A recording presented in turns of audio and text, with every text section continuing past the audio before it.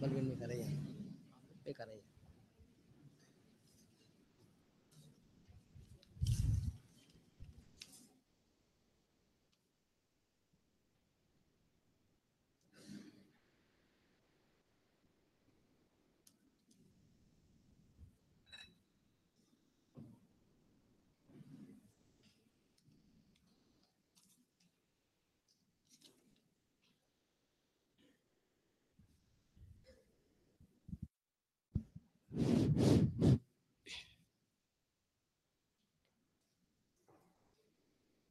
හොඳයි සියලු දෙනාට තෙරුවන් සරණයි. ප්‍රශ්නයක් අහනවා. සතර දැහැන් වඩා සම්පූර්ණ කළ ආර්ය ශ්‍රාවකයා සෝවානපටපත් වූ අයෙක්ද? ඔව්. අනිවාර්යයෙන්ම ආර්ය දැහැන් අනාර්ය දැහැන් නම් එහෙම නැහැ. ආර්ය දැහැන් වඩලා ආර්ය කර්මස්ථල අද මෙතනින් පස්සේ ඉස්සරහට විසර වෙන්නේ මේ ආර්ය දැහැන් වලට මෙනෙහි කළ යුත්තේ කුමක්ද කියන කාරණා විස්තර කරන මෙතනින් එහාට දිගටම සවිතක්ක සවිචාර කියන්නේ මොකද්ද කියලා. මෙන්න මේ සවිතක්ක සවිචාර කියන එක ආර්ය නොවූ කෙනෙකුට තේරෙන්නේ නැහැ. තේරෙන්නේ නැති එක. දැන් අපි තමයි දැකලා තියෙනවා යంత్ర මන්ත්‍ර කරන කට්ටිය දැකලා තියෙනවනේ. දැන් මන්ත්‍ර කරන කට්ටියකින් මේ කියන ඒවා මොනවද කියලා හෙව්වොත් එimhe ඒ කට්ටිය අර්ථ දන්නවද? දන්නේ නැහැ. ඊටව දාලා කියනවා. කිව්වත් ප්‍රතිඵලයක් තියෙනවා. ඒ ප්‍රතිඵලයක් තියෙනවා. ඉතින් මෙන්න මේ වගේ ආර්ය දැහැන් අවබෝධයෙන් තොරව කියලා වැඩක් නැහැ. ඒක තේරුමක් නැති වැඩක්. ආර්ය දැහැන් තේරෙන්නේ ආර්යයෙකුට විතරයි. ආර්ය කර්මස්ථාන තියෙන්නේ ආර්යයෙකුට විතරයි. එහෙනම් තමන් අවබෝධ කරගත්ත දැනුම තේරුම තියෙන කියන දේ තේරිච්ච කර්මස්ථානයක් අරගෙන ඒ කර්මස්ථානේ නැවත නැවත මෙනෙහි කරනකොට ආර්ය ධානයට හිත මිදිලා යන්න ගන්නවා. ඉතින් ආර්ය ප්‍රථම ධානයටපත් වෙන මොකද්ද වෙන්න ඕන? රාගයෙන් මිදෙන්න ඕන. රාග අනුශය රහිතව ප්‍රථම ධානයටපත් වෙන්න පුළුවන් ආර්යයන්ට විතරයි. අනාර්යයන් ප්‍රථම ධානයටපත් වෙනවා. අනාර්යයන්ගේ ප්‍රථම ධානයේ රාග අනුශය සහිතයි. මේක තමයි වෙනස. එහෙනම් ආර්ය කර්මස්ථාන වඩද්දී ඒ ප්‍රථම ධාන, ဒုတိ ක ධාන, තෘතීක ධාන, චතුර්ථ ධාන අඩුම ගානේ පළවෙනි දැහැනව සම වැදුණා නම් ඔහුට තේරෙනවා තමන් ආර්ය භූමියට ඇවිල්ලා ඉවතයි. නැත්තම් වැඩෙන්නේ නැහැ. ලෝකෝත්තර දැහැන් මතක දැන කලින් පෙන්නුවා. ලෝකෝත්තර දැහැන් වැඩෙන්නේ ලෝකෝත්තරත්වයටපත් වෙච්ච ලෝකෝත්තරයන්ට විතරයි.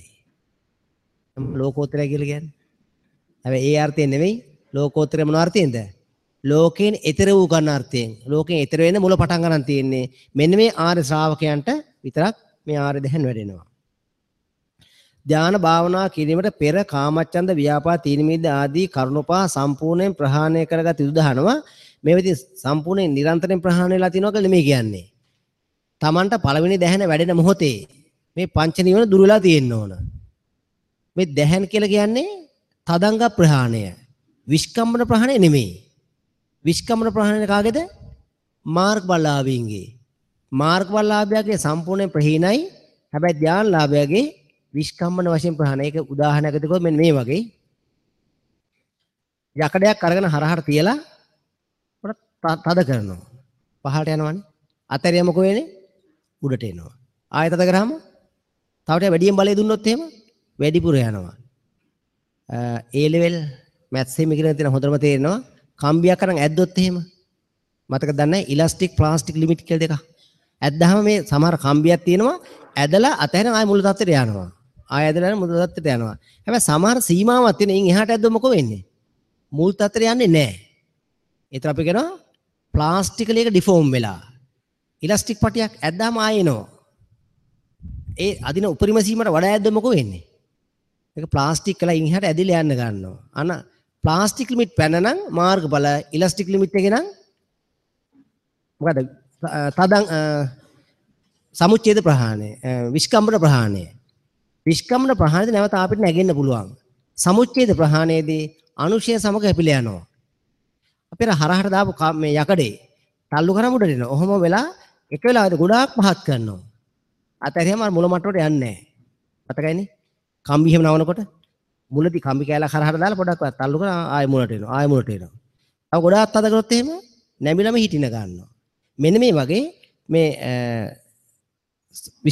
තදංග ප්‍රහාණයේදී තදංගනේ විස්කම්මන ප්‍රහාණයේදී ධාන වඩනකොට ඒ ධානයේ ඉන්නකම් ප්‍රහාණයලා තියෙනවා.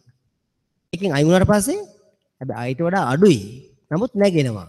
ඒක නිසා ඒ වඩන වෙලාවේ ප්‍රහාණලා තියෙන්න ඕනේ. ඊට පස්සේ පොඩක් නැගෙන පුළුවන්. හැබැයි මුල තරම් එන්නේ නැහැ.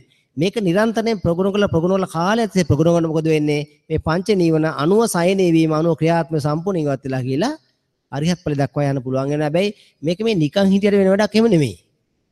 තේරෙනවනේ? මේ පංච නීවන දුරු වීම නිකන් හිටියට වෙන්නේ නැහැ. නැවත නැවත ධර්මයේ මෙනෙහි කරන්න ඕන. ධර්මයේ නැවත නැවත මෙනෙහි කරන්නේ ධර්මාභෝධයේ පූර්ණ එක්තරා වෙලාවකදී සම්පූර්ණම මඟ පූර්ණ වෙන ගන්නවා. ඒ නැවත නැවත ප්‍රහාණය කර ගනිමින් ධානය වැඩිම කළ හැකිද කියලා අහනවා. කළ හැකි කළ යුතුයි. කළ හැකිනේ කළ යුතුයි අනිවාර්යෙන් කළ යන්න ඕන. ඒ නැවත නැවත වඩන එකෙන් තමයි මේක ප්‍රගුණ වෙලා එන්න ගන්නෙ. දැන් අපි මේ සැරේ 4 10 වෙලා ගෙදර ගියා. ගිහලා ටික දවසක් යන බහන වඩන්න නැතුව ඔක්කොම නැතුව නිකන් හිටියා. මාස ආයේ අප්පේලෙකට එනවා. ඇයිලා වාඩි වෙන දැහැන් මොකුත් නැහැ. දිගට වඩලා තිබුණ නැත්තම් මේක නැහැ. හැබැයි දවස් 3යි 4යි. දැන් මේ සැරේ දවස් 14 හරි අමාරුවෙන් වඩා ගත්තේ. ඊළඟ සැරේ මොකද වෙන්නේ? දවස් 2කින් තුන ටක් ගාලා එන්න ගන්නවා. තේරෙනවනේ? හැබැයි වැඩිච් එක දිගට ගෙදෙදි කළා මේක ප්‍රගුණ කරලා තිබාගත්තොත් එහෙම දිගටම මේක තියෙනවා. අඩුම ගානේ දවසට පැය භාගයක් විතර මේක සම්වැදිලා මේක සම්වැද තියාගන්න වෙලා විදර්ශනා කරලා බණ අහලා ඉතින් මේ ධානය එහෙම දෙන්නේ ගොඩක් කලාවට නිවන් පූර්ණ කරගන්න අවශ්‍ය මහාන වෙච්ච ස්වාමීන් වහන්සේලාට දෙන්නේ. ඉතින් ගැටලුවක් තියෙන්නේ අද මහාන වෙච්ච හාමුදුරු කවුරුවත් දැහැන් භාවනා තියා නිකන්වත් ඇස් දෙක වහන්නේ නැහැ. උන්ට මහා ලොකු වැඩ. ඇඩ්මිනිස්ට්‍රේටිව් වැඩ. ඊට කරන් ටික බලා ගන්න තියෙනවා. පොල් ටික කඩන් තියෙනවා. හරක් ටික බලා ගන්න තියෙනවා. කුමුරු බලා ගන්න තියෙනවා. කුමුරු වී කපන්න තියෙනවා. ඉතින් নানা ප්‍රකාර වැඩ ගිහිවතේ ඉන්නවා මේව අවශ්‍ය කට්ටිය. ඒ කට්ටිය වල්ලා ටික කාලයක් යනකොට මොකෝ වෙන්නේ? ඈ? ඔව් ගිහි කට්ටිය නිවන් දකි. පැවිදි කට්ටියට මොකුත් නැහැ. සතර පාය යන්න වෙන්නේ. ඒක නිසා ඒ වත් දෙක මාරුලා තියෙන දැන්. ඒක නිසා ඔහොම යමු. යනකොට තව කට්ටිය මාර්ග පෑදිලා ඒ. කායේ කායानुපස්සනාව සහ වේදනායේ වේදනානුපස්සනාවේ විපාක කය වේදනා කය සහ ආස්වාද කය පැහැදිලි චිත්ත පස්සනාව සහ ධම්මානුධම්මේ පස්සනා පළමු කය සහ ආස්වාද කය උදාහරණ මගින් පහදා දෙන්න කියලා කියනවා. දැන් අපි හිතමු රහතන් වහන්සේ කෙනෙක් පින්ඩපාතේ වඩිනවා. මම ඉස්සෙල්ලා කිව්වේ උන්වහන්සේ පින්ඩපාතේ වඩින්නේ මේ කුස පුරව ගන්න, බඩේ දැවිලි අයින් කර ගන්න, මේ දාන ටිකක් හොයා ගන්න. දැන් වෙනත් කෙනෙක් යනවා හොඳ කෑමකට. එයා මොකටද යන්නේ? රස තෘෂ්ණාවෙන්. එතකොට දැන් කය පරිහරණය කළා දාන ටිකක් පින්ඩපාත කරන් රහතන් වහන්සේට වඩින වෙලා තියෙනවා. ඒක කායානුපස්ස කය ක්‍රියාත්මක කරනවා. දෙවෙනි කය හැදෙන්නේ නැහැ. හැබැයි නිකන් පෘථග්ජන කෙනෙක් ගියොත් එහෙම ආස්වාදයේ පිනිසයි කය මෙහෙවන්නේ. අනතර කය ආස්වාද කය සඳහා යොදවන එකෙන් මුදව ගන්න ඕන. කාරණා වැටහෙනවනේ? වේදනාවේ වේදනානුපස්සනා. දැන් අපි හිතමු දැන් තථාගතයන් වහන්සේට ගල්පල තුවාල කරා. තුවාල කරාම රිදුනාද නැද්ද? රිදුනා. දැන් අපිට ගල් පෙරලා නේ කවුරු යනවල තරහකාරයෙක් ගැහුවා. ගහලා අතක් චුට්ටක් එලේ එන්න ගත්තා. මොකෝ වෙන්නේ? අනේ අනිච්චංගල යනවද? යකට බොල්ලක් කරන පස්සෙන් බලනවද? ඈ? අන කල්පනා කරන දැන් ගැහුවාම රිදුනා. වේදනාවක් ආව දුක් වේදනාවක්. දැන් මොකෝ කරන්නේ? හරියට නම් කරන්න මේක ඉතින් ගැහුවාම රිදුනා තමයි. සසර කරපේ කර්ම විපාකයක් ඇවිල්ලා තියෙන්නේ. මොනවාකන්ද? අනිච්ච දුක්ඛ නැත ලෝක ඔහොම තමයි. හැබැයි ඒකට තරහ අරගෙන ද්වේෂයෙන් මේ දුක් වේදනාව සමග ද්වේෂයෙන් පටිච්ච වුණොත් මොකද වෙන්නේ? දුක්ඛ හේවත් අන දුක්ඛයක් හදලා දුක්ඛාර සත්‍යයට බැඳිලා සසර ගමනක් යන්න ගන්නවා. කාරණා වැටහෙනවනේ? එතකොට මේක දේශයෙන් ගත්තොත් එහෙම දුක්ඛයට වැටෙනවා. ඒ ගැහුවාම බැන්නාම කවුරු පාරකට බැන්නා. බැන්නාම රිදුනේ මොකද්ද? බැන්නම ඇහුනේ කනට. කන එහෙම රිදුනද? අර මිනිහා බැලලා මට කන මගේ හොඳටම රිදෙනවා. එහෙම වෙනවද කවදාවත්? බැනුම් අහලා කන් අමාරු හිතෙච්ච එකට අතුසන් බෑ. නෑනේ. හරි. හැබැයි මොකද රිදුනේ? හිත රිදුනා. මොකෙන්ද රිදුනේ? ද්වේෂයෙන්. ද්වේෂයෙන් හිත රිදව ගත්තා. එහෙනම් අන චිත්තානුපස්සනාව. බැන්නට පස්සේ බැන්නට කනට ඇහුනේ. කාය සංපස්සජා වේදනාවෙන් ඕනනම් හිත රිදව ගන්න පුළුවන්. ඕනනම් පුළුවන් ඒකෙදී. දැන් සමහර ළමයි ඉන්න ඉස්කෝලේ යනකොට මතකද දන්නේ? ටීචර් ගැහුවට පස්සේ ඒ ටීචර් බලන හරි ෂෝක් ටීචර්. මට ගහලා තමයි මාව හදාගත්තේ. තවත් කෙනෙක් ළමයි ඉන්නවා. ගැහුවම පස්සේ ළමයි ටීචර්ට එක වෛර බැඳ ගන්නවා. ඒ වෛර බැඳගත්ත කෙනා අන දේශයෙන් අනිත් එක රාගයෙන්. ඒක හිත යොදව ගන්නවා රාග දේශ මොහයන්ට. චිත්තේ චිත්තානුපස්සනා.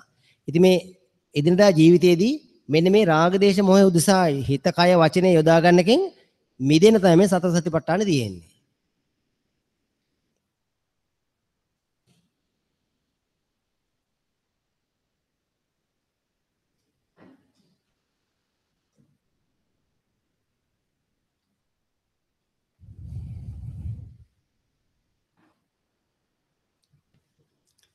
අපි මේ කර්මස්ථාන වඩනකොට මෙන්න මෙතනින් එහාට තියෙන පද ටික ධාන ලක්ෂණ අනිවාර්යයෙන්ම සියලු දෙනා නැවත නැවත gedara gila චුට්ටක් බලලා ඉදිරියේදී ධාන භාවනාවට එනවනම් එන්න කලින් අනිවාර්යයෙන් ඒක ටික මතක තියාගෙන ධාන හතරයි තියෙන්නේ. මහා ගොඩක් නෑ මේකේ. මේ ධාන හතේ ලක්ෂණ හතර මතක නැත්තම් Taman දැහැන් වඩාගෙන යනකොට Taman දැන් ඉන්නේ කොහෙද කියලා හොයාගන්න බෑ. උදාහරණයකට කිව්වොත් එහෙම යාපනය යන පාර කියලා දෙන කොළඹිදලා අපි කියන්නේ මෙහෙම ගිහලා අර යන කුරුණෑගල පැත්තට අනුරාධපුරට යන්න කෙලිම පාරේ යන්න යාපනේ. දැන් අතරමැදට ගිහලා මේ නුවර පාර කියලා හැරින්න කොහෙද අතන පස්සේ යාට ගොඩක් එහා අඹේ පුස්සේ. අඹේ පුස්සේ මමට හැන කියලා කියලා දීලා තියෙනවා. දැන් ටිකක් වෙලා ගිහිල්ලා දැන් ඉන්නවා කොහෙද මේ නුවර පැත්තේ ඉන්නවා. දැන් මොකෝ වෙලා තියෙන්නේ මේ අඹේ පුසෙන් හැරිලා නැහැ. හැරිලා නැතිව හොයාගන්නේ කොහොමද? කියලා දීලා තියෙනවා යාපනයේ යනකොට ඉල අඹේ පුසෙන් වමට හැරෙන්න කියලා කියලා දීලා තියෙනවා. මේක මතක නැත්තම් මොකෝ වෙන්නේ? මෙතනින් ගත මේ නුවර පාර දාගෙන ඔහෙ යනවා. ඊළඟ ඉතින් කඩු ගන්නවා නගිනකොට තමයි අහුවෙන්නේ. දැන් මේ යන්නේ වෙන කොහේ හරි. ඉතින් බලුවන් පස්සේ පාර වැරදිලානේ. මෙන්න මේ වගේ මේ ධාන අංග තමන් හරියට දන්නවනම් මගෙන් විටින් විට අහන්න ඕනේ මං ඉන්නේ මොන දෑනේද කියලා. මගසලකුන්ට කියලා දීලා තියෙනවා දැහැන් වඩා ගන්නට මගසලකුන් දැක්කහම මම දන්නවා අන්න දැන් මෙතන හරි ඔන්න අඹේ පුස හන්දියාව අර කඩේ පහුවෙනවත් එක මමට හරව ගත්තා මොන දැන් කුරුණෑගල පැත්තට ගියා. කුරුණෑගල ටවුන් එකේ කෙලින් පාර ගියාම දිගට ගිහලා අනුරාධපුරේ ගියා. අනුරාධපුරේ ටවුන් එකට යන්නේ නැතුව ඊට මගින් හැරිලා යාපනයේ හන්දිය මම හිතන්නේ එතනින් හැරිලා කෙලින් ගියා නම් යාපනයේ පැත්තට යනවා. බැලුවා අතන හැරිලා අනුරාධපුරේ පැත්තට ගියා නම් දැන් තව වෙන පැත්තක යනවා. මගසලකුන් ටික මතක තියෙන්න ඕනේ නැත්තම් දැහැන් වල ගිහිලා ඉන්නේ කොහෙද කියලා හොයාගන්න බෑ. දැහැනක් වල දැන් තුන්වෙනි දැහැනේ දෙවෙනි දැහැනේ ඉන්නේ. තුන්වෙනි දැහැන්න කොහෙද යන්නේ කියලා මතක නැත්තම් මොකෝ වෙන්නේ? අඹේ පුස පැත්තට ගිහලා දැන් හැරෙන දන මතක නැහැ. දැන් මොකෝ වෙන්නේ? ආයෙසරයක් කොළඹට ඇවිල්ලා අහන් යනවා. දැන් අඹේ පුසට නම් ගියා. දැන් කොහෙද හැරෙන්නේ? අවුතිරි වමට හැරෙන්න. දැන් යනවා වමෙන් හැරිලා. ඊට පස්සේ කුරුණෑගල පැත්තේ ගිහිලා කුරුණෑගලට ගියාම මතක නැහැ ඉන් හැර කොහෙටද යන්නේ කියලා. දැන් මොකෝ කරන්නේ? ආපිට ඇවිල්ලා අහන් යනවා. මෙන්න මේ වගේ නිරන්තරයෙන් ගුරුවරයාගේ පස්සේ යනවා. ගුරුවරයා සරණං ගච්ඡාමි වෙනවා අවසානයේ. තේරෙනවද? ඊකසා තමන් සරණ කරගෙන ධානා සම්මාදිට්ඨිය.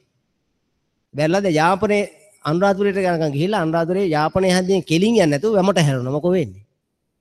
දැන් ඒ වැඩේ දැන් යාපනයේ අනුරාධපුරේ ඉඳලා එන්න කොළඹ ඇවිල්ලා අහන් යන්න. තේරෙනවද කරදරේ? දැහැන් ලක්ෂණය මතක තියෙන්න ඕනද නැද්ද? අනිත් මොකක් අමතක වුණාද? අනිච්චයි පටිච්චයි දැහැන් ලක්ෂණය අත්‍යවශ්‍යයි. මේ දැහැන් වල මේ පොඩ්ඩ මතක තියෙන්න එනවා. නැත්තම් දිගින් දිගට දිගින් අහල ඉවරකුත් නැහැ කියලා ඉවරකුත් නැහැ. 250 300 භාවන 300 දෙනාම වෙල එකෙන් ගන්න පොදුවේ කියලා දෙනවා. නමුත් ඒක Taman දැනගෙන මගේ දැන් මේ තියෙන එකයි. අමුතු වෙන්නේ මහා පුංචි දේවල්, සරල දේවල්. මේ මහා මෙරක් ඇතේ PhD නුවණක් ඕනේ නැහැ මේකට. ප්‍රීති සුඛය දැනගන්න PhD නුවණක් ඕනද? නෑ නේද මේ සුවය, ශරීර සුව දැනනහම මේක නෑ ඕනකට තේරෙන එකක්. ඒක තමයි මේ මහා මෙරක් වගේ ගන්නත් මේවා අද වෙලා තියෙන ලොකුවට අරගෙන අපි හිතාගෙන මේක මොකක් හරි තාම මොකක් හරි ඇද්දෝ කියලා. මොකුත් නෑ ඉතින් කර්මතරන ප්‍රීති සුඛ එනවා. ප්‍රීති සුඛ ආවහම බාහිර හිතුවිලි තේරෙනවා ප්‍රථම අධ්‍යානෙ. තේරෙනවද දැන් මේක මහා මෙරක් විදිහ නිකන් අර අවකලන අලුකලන මට්ටමේ ගන්න එපා. මේ නිකන් බොහොම සරල කාරණා. චූටි චූටි දේවල්. සවිතක්ක සවිචාර යන කුමක්ද? දැන් කර්මස්ථාන වඩන ධානයේ ලක්ෂණ දෙලා තිබුණා සවිතක්කාන් සවිචාරං විවේකජ ප්‍රීති සුඛ. දැන් අපි හොයන්නේ මොකද්ද මේ සවිතක්ක සවිචාර කියන්නේ? මෙන්න මේක විභංග ප්‍රකට දෙකේ ධාන විභංගේ. මේ අභිධර්මයේ තියෙන්නේ විභංග ප්‍රකට දෙකේ අභිධර්ම පොතක්.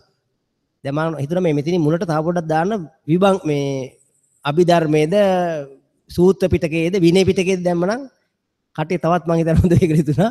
ඇත්තට ගිහි කට්ටිය නම් කිසි ප්‍රශ්නයක් සාමීන් වහන්සේලා ප්‍රශ්නයක් තියෙනවා.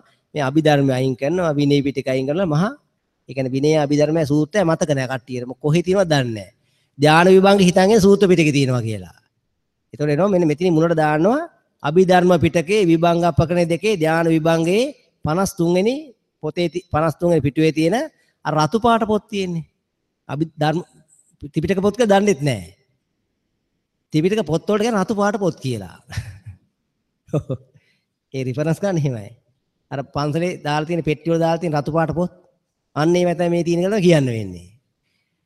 සවිතක්ක සවිචාර යන විතර්කයක් ඇත විචාරයක් ඇත. එහි විතක්කය කවරයක් යම් තර්කයක් විතර්කයක් සංකල්පනයක් අර්පණයක් වර්පණයක් සිත අරමුණු නැගීමක් සම්මා සංකප්පයක් වේද මේ විතර්කයයි කියුන් ලැබේ. එහි විචාරයේ කවරයක් යම් චාරයක් විචාරයක් අනුවිචාරයක් උපවිචාරයක් සිත අරමුණේ ගලපන බවක් අනුබලන බවක් වේද මේ විචාරය කියුන් ලැබේ. මෙසේ මේ විතර්කද විචාරද යුක්ත වූයේ වෙයි.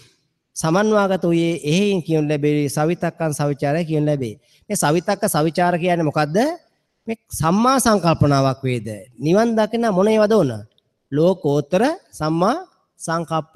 ඒ කියන්නේ මොකද? ආස්වාදේ ආදීන වෙච්ච අනිච්ච දුක්ඛ අනාත්ම මේ පටිච්චසමුප්පන්න ආස්වාදය හැදෙනවා.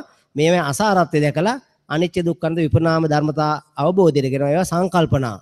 මෙන්න මේ සම්මා සංකල්පනා අරගෙන නැවත නැවත විතර්ක කරගෙන ඉනවට කියනවා සවිතක්ක. සවිචාරය කියන්නේ මොකද්ද? ඒ හැඟීමේ හිත පිහිටවන්න ඕන. තවත් පහුගිය කාලේ ඒ වගේ අපේ මේ කර්මස්ථාන වඩනේ පොඩක් අහපු බහුතරයක් පිරිසක් මට මේ ඔය Facebook එකේ සහ මේ මොකද්ද අපේ නිර්පේක්ෂයත් මකට මේල් වල තිබුණා. හාමුදුරනේ මේ කර්මස්ථාන කිය කියලා කොහොමද නිවන් දකින්නේ? කතා කරගෙන ඉන්නවද මේ? ඇයි කර්මස්ථාන කියනවනේ? ඇයි කර්මස්ථාන කියලා කර්මස්ථාන කිය කී හිට නිවන් දකින්නවද? මං සවිතක් විතරක් නෙවෙයි මොකද්ද? සවිතක්කයි සවිචාරයි. දැන් මේක තෝරගන්න අපි ලෝකේ යන විදිහ හොයා ගන්න ඕන. ආස්වාද ලෝකේ පස්සේ යන්නේ කොහොමද? කාගෙන් හරි අදහසක් ආවා මෙන්න මෙතන මාර එකක් තියෙනවා. මාර රූපයක්, මාර ශබ්දයක්, මාර ගන්ධයක්, මාර රසයක්, මාර ස්පර්ශය. මොකද කණින් ඇහුවා. අහලා මොකද කරේ? ඒ ගැන හිත හිතා හිටියා. හිත හිතා ඉඳලා තව යාළුවොත් එක්කත් ඒ ගැන කතා කරගෙන ඉන්නවා. කතා කරගෙන ඉන්නේ මොකද වෙන්නේ? අර සංකල්පනාව, කාම සංකල්පනාව වැඩෙනවද නිරෝධ වෙනවද? වැඩෙනවා. ඊළඟට දෙවෙනි පෙළ බහිනවා. ක්‍රියාත්මකලා යමු අපි ගිහිල්ලා ඒ රූපේ බලමු. සින්දුව අහමු. ගාසුද විඳිමු. අන්න ප්‍රායෝගිකව ඒක තමග බද්ධ වෙලා ඒක විඳින මට්ටමට බහිනවා. දැන් ඕකේ නිරෝධ කරත් මොකෝ වෙන්නේ? ඕක නිරෝධ වෙනවා. ඉස්සෙල්ලම නිරෝධ වෙන්නේ මොකද්ද? අර භුක්ති විඳින මට්ටම අයින් වෙනවා. ඊළඟට එවකට කියෝ ඉන්න කයින් වෙනවා. ඊළඟට ඒ ගැන හිත ඉන්න කයින් වෙනවා. අපි මෙච්චර කාලයක් කාම වස්තුන් ගැන විතක්ක ਵਿਚාර කර විතක්ක ਵਿਚාර කියන්නේ සවිතක්ක සවිචාරට අනිත් පැත්ත. සවිතක්ක සවිචාර කියනවා ආස්වාදයේ මිදෙන පැත්ත. විතක්ක ਵਿਚාර කියනවා කාම ආස්වාදයන් ව්‍යාපාද කාමච්ඡන්ද ව්‍යාපාද තීන මිද උද්ධච්ච විචිකිච්ඡා ගැන හිත හිතා ඉන්න එකට. විතක්ක ਵਿਚාර කරනවා කාම පැත්ත. සවිතක්ක සවිචාර කරනවා නෙක්කම්ම පැත්ත. නිවන් පැත්ත. කාරණේ තේරෙනවනේ? දැන් සවිතක්ක සවිචාර වඩන්න ඕන. විතක්ක ਵਿਚාර වඩන්න ඕනද?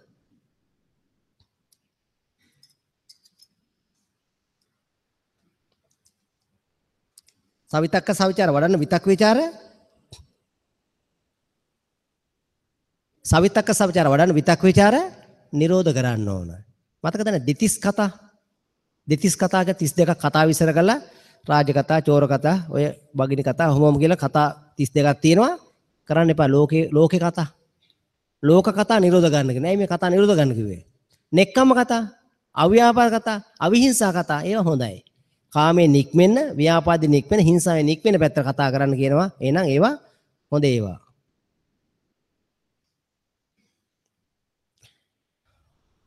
එතන සවිතක්ක සවිචාර සවිතක්කේද මොකද කරන්න ඕන? සවිතක්කේට කාමයේ මිදෙන පැත්තේ සංකල්පනා ගන්න ඕන. මේ අනිච්ච දුක්ඛ අනාත්ත මේ කාමයේ අසාරත්වය මෙනෙහි කළා. සවිතක්කේ විතරක් හරියන්නේ නැහැ. මෙන්න මේක තමයි වැදගත්. සවිචාරය. අමාරුම එක. කියන එක කියන්න කොහොමද පුළුවන්? කියවන විට කිවීම. ඕන කෙනෙක් පුළුවන්. කන් තියන්න පුළුවන්. බැරි එක මොකද්ද? සවිචාරය. ඒ කියන එකේම හිත තියෙන්නත් ඕන. ඇස දැන් ආදිත්‍ය පරයය සූත්‍රයේ තියෙන කර්මස්ථානයක්. ඇස ඇවිලා ගත්තේය. රූපය ඇවිලා ගත්තේය. චක්කු විඥානය ඇවිලා ගත්තේය. කුමකින් ඇවිලා ගත්තේද? රාග ගින්නේ, දේශ ගින්නේ, මෝහ ගින්නේ ඇවිලා ගත්තේය. දැන් ඕක කිය. ඕක කටින් කියනවා. කිය අපි විඳපු හොඳ ආස්වාදයකට මතක් කරගෙන ඉන්නවා. දැන් මොකද කරලා තියෙන්නේ? සවිතක්කේ තියෙනවා සවිචාරේ නැහැ. දැහැන් වැඩින්නේ නැහැ. මේ කියන එකේ අදහසෙම හිත තියන් ඉන්න ඕන. එතකොට මොකද වෙන්නේ? අපි රාගයෙන් මිදෙන ගන්නවා, දේශයෙන් මිදෙන, මෝහයෙන් මිදෙන ගන්නවා. රාග දේශ මොහේ මිදෙන්න පටන් ගන්න රාගය ඉස්සෙල්ලාම රාගයෙන් මිදෙනවා. රාගෙ මිදෙනවත් එක ප්‍රථම ධානය තලට යන්න ගන්නවා. මේ හිත කියන්නේ ප්‍රභාෂණ හටගත්තේ පහළට බහලා කාම භූමියට එනවා. කාම භූමිය අසාරයි කියලා වඩනවත් එකම කාම භූමිය නික්මලා ඊට උඩින් තියෙන තලයේ වෙච්ච ප්‍රථම ධානය තලයේ හිත පිටන්න ගන්නවා. තේරෙනවනේ? අර යෝ බෝල මතකයිනේ? යෝ බෝලේ. මේවන ගැහුවාම පස්සේ එන්නේ කොහටද? මෙතන ඉඳන් තමයි ගහන්නේ. ඔන්න ඒ වගේ හිත. තේරෙනවනේ? යෝ බෝල අතේ මෙතන තියෙන්නේ ප්‍රභාෂර. ගැහුවාම එහාට යනවා. ආයවම මෙහෙට එනවා. මතකයිනේ? පුංචි කරලා මේක ඇඟිලි දාගෙන කට්ටි බය කරන්න ගහන්නේ. මූ ළඟටම ගහනවා. ගැහුවාම පස්සේ ආය අල්ල ගන්නවා. අර ඈත කෙලවරකද කාම් භූමිය. දැන් කාම් භූමියට ගැහුවේ නැහැ. ඒක හොඳ නැහැ. ඊට අඩුවෙන් ගැහුවද ඊට මෙහා තලයේ පිටින. නිරන්තරයෙන් ගිහලා අවසානයේ අතේ පිහිටනවා. හතරවෙනි දැහැන.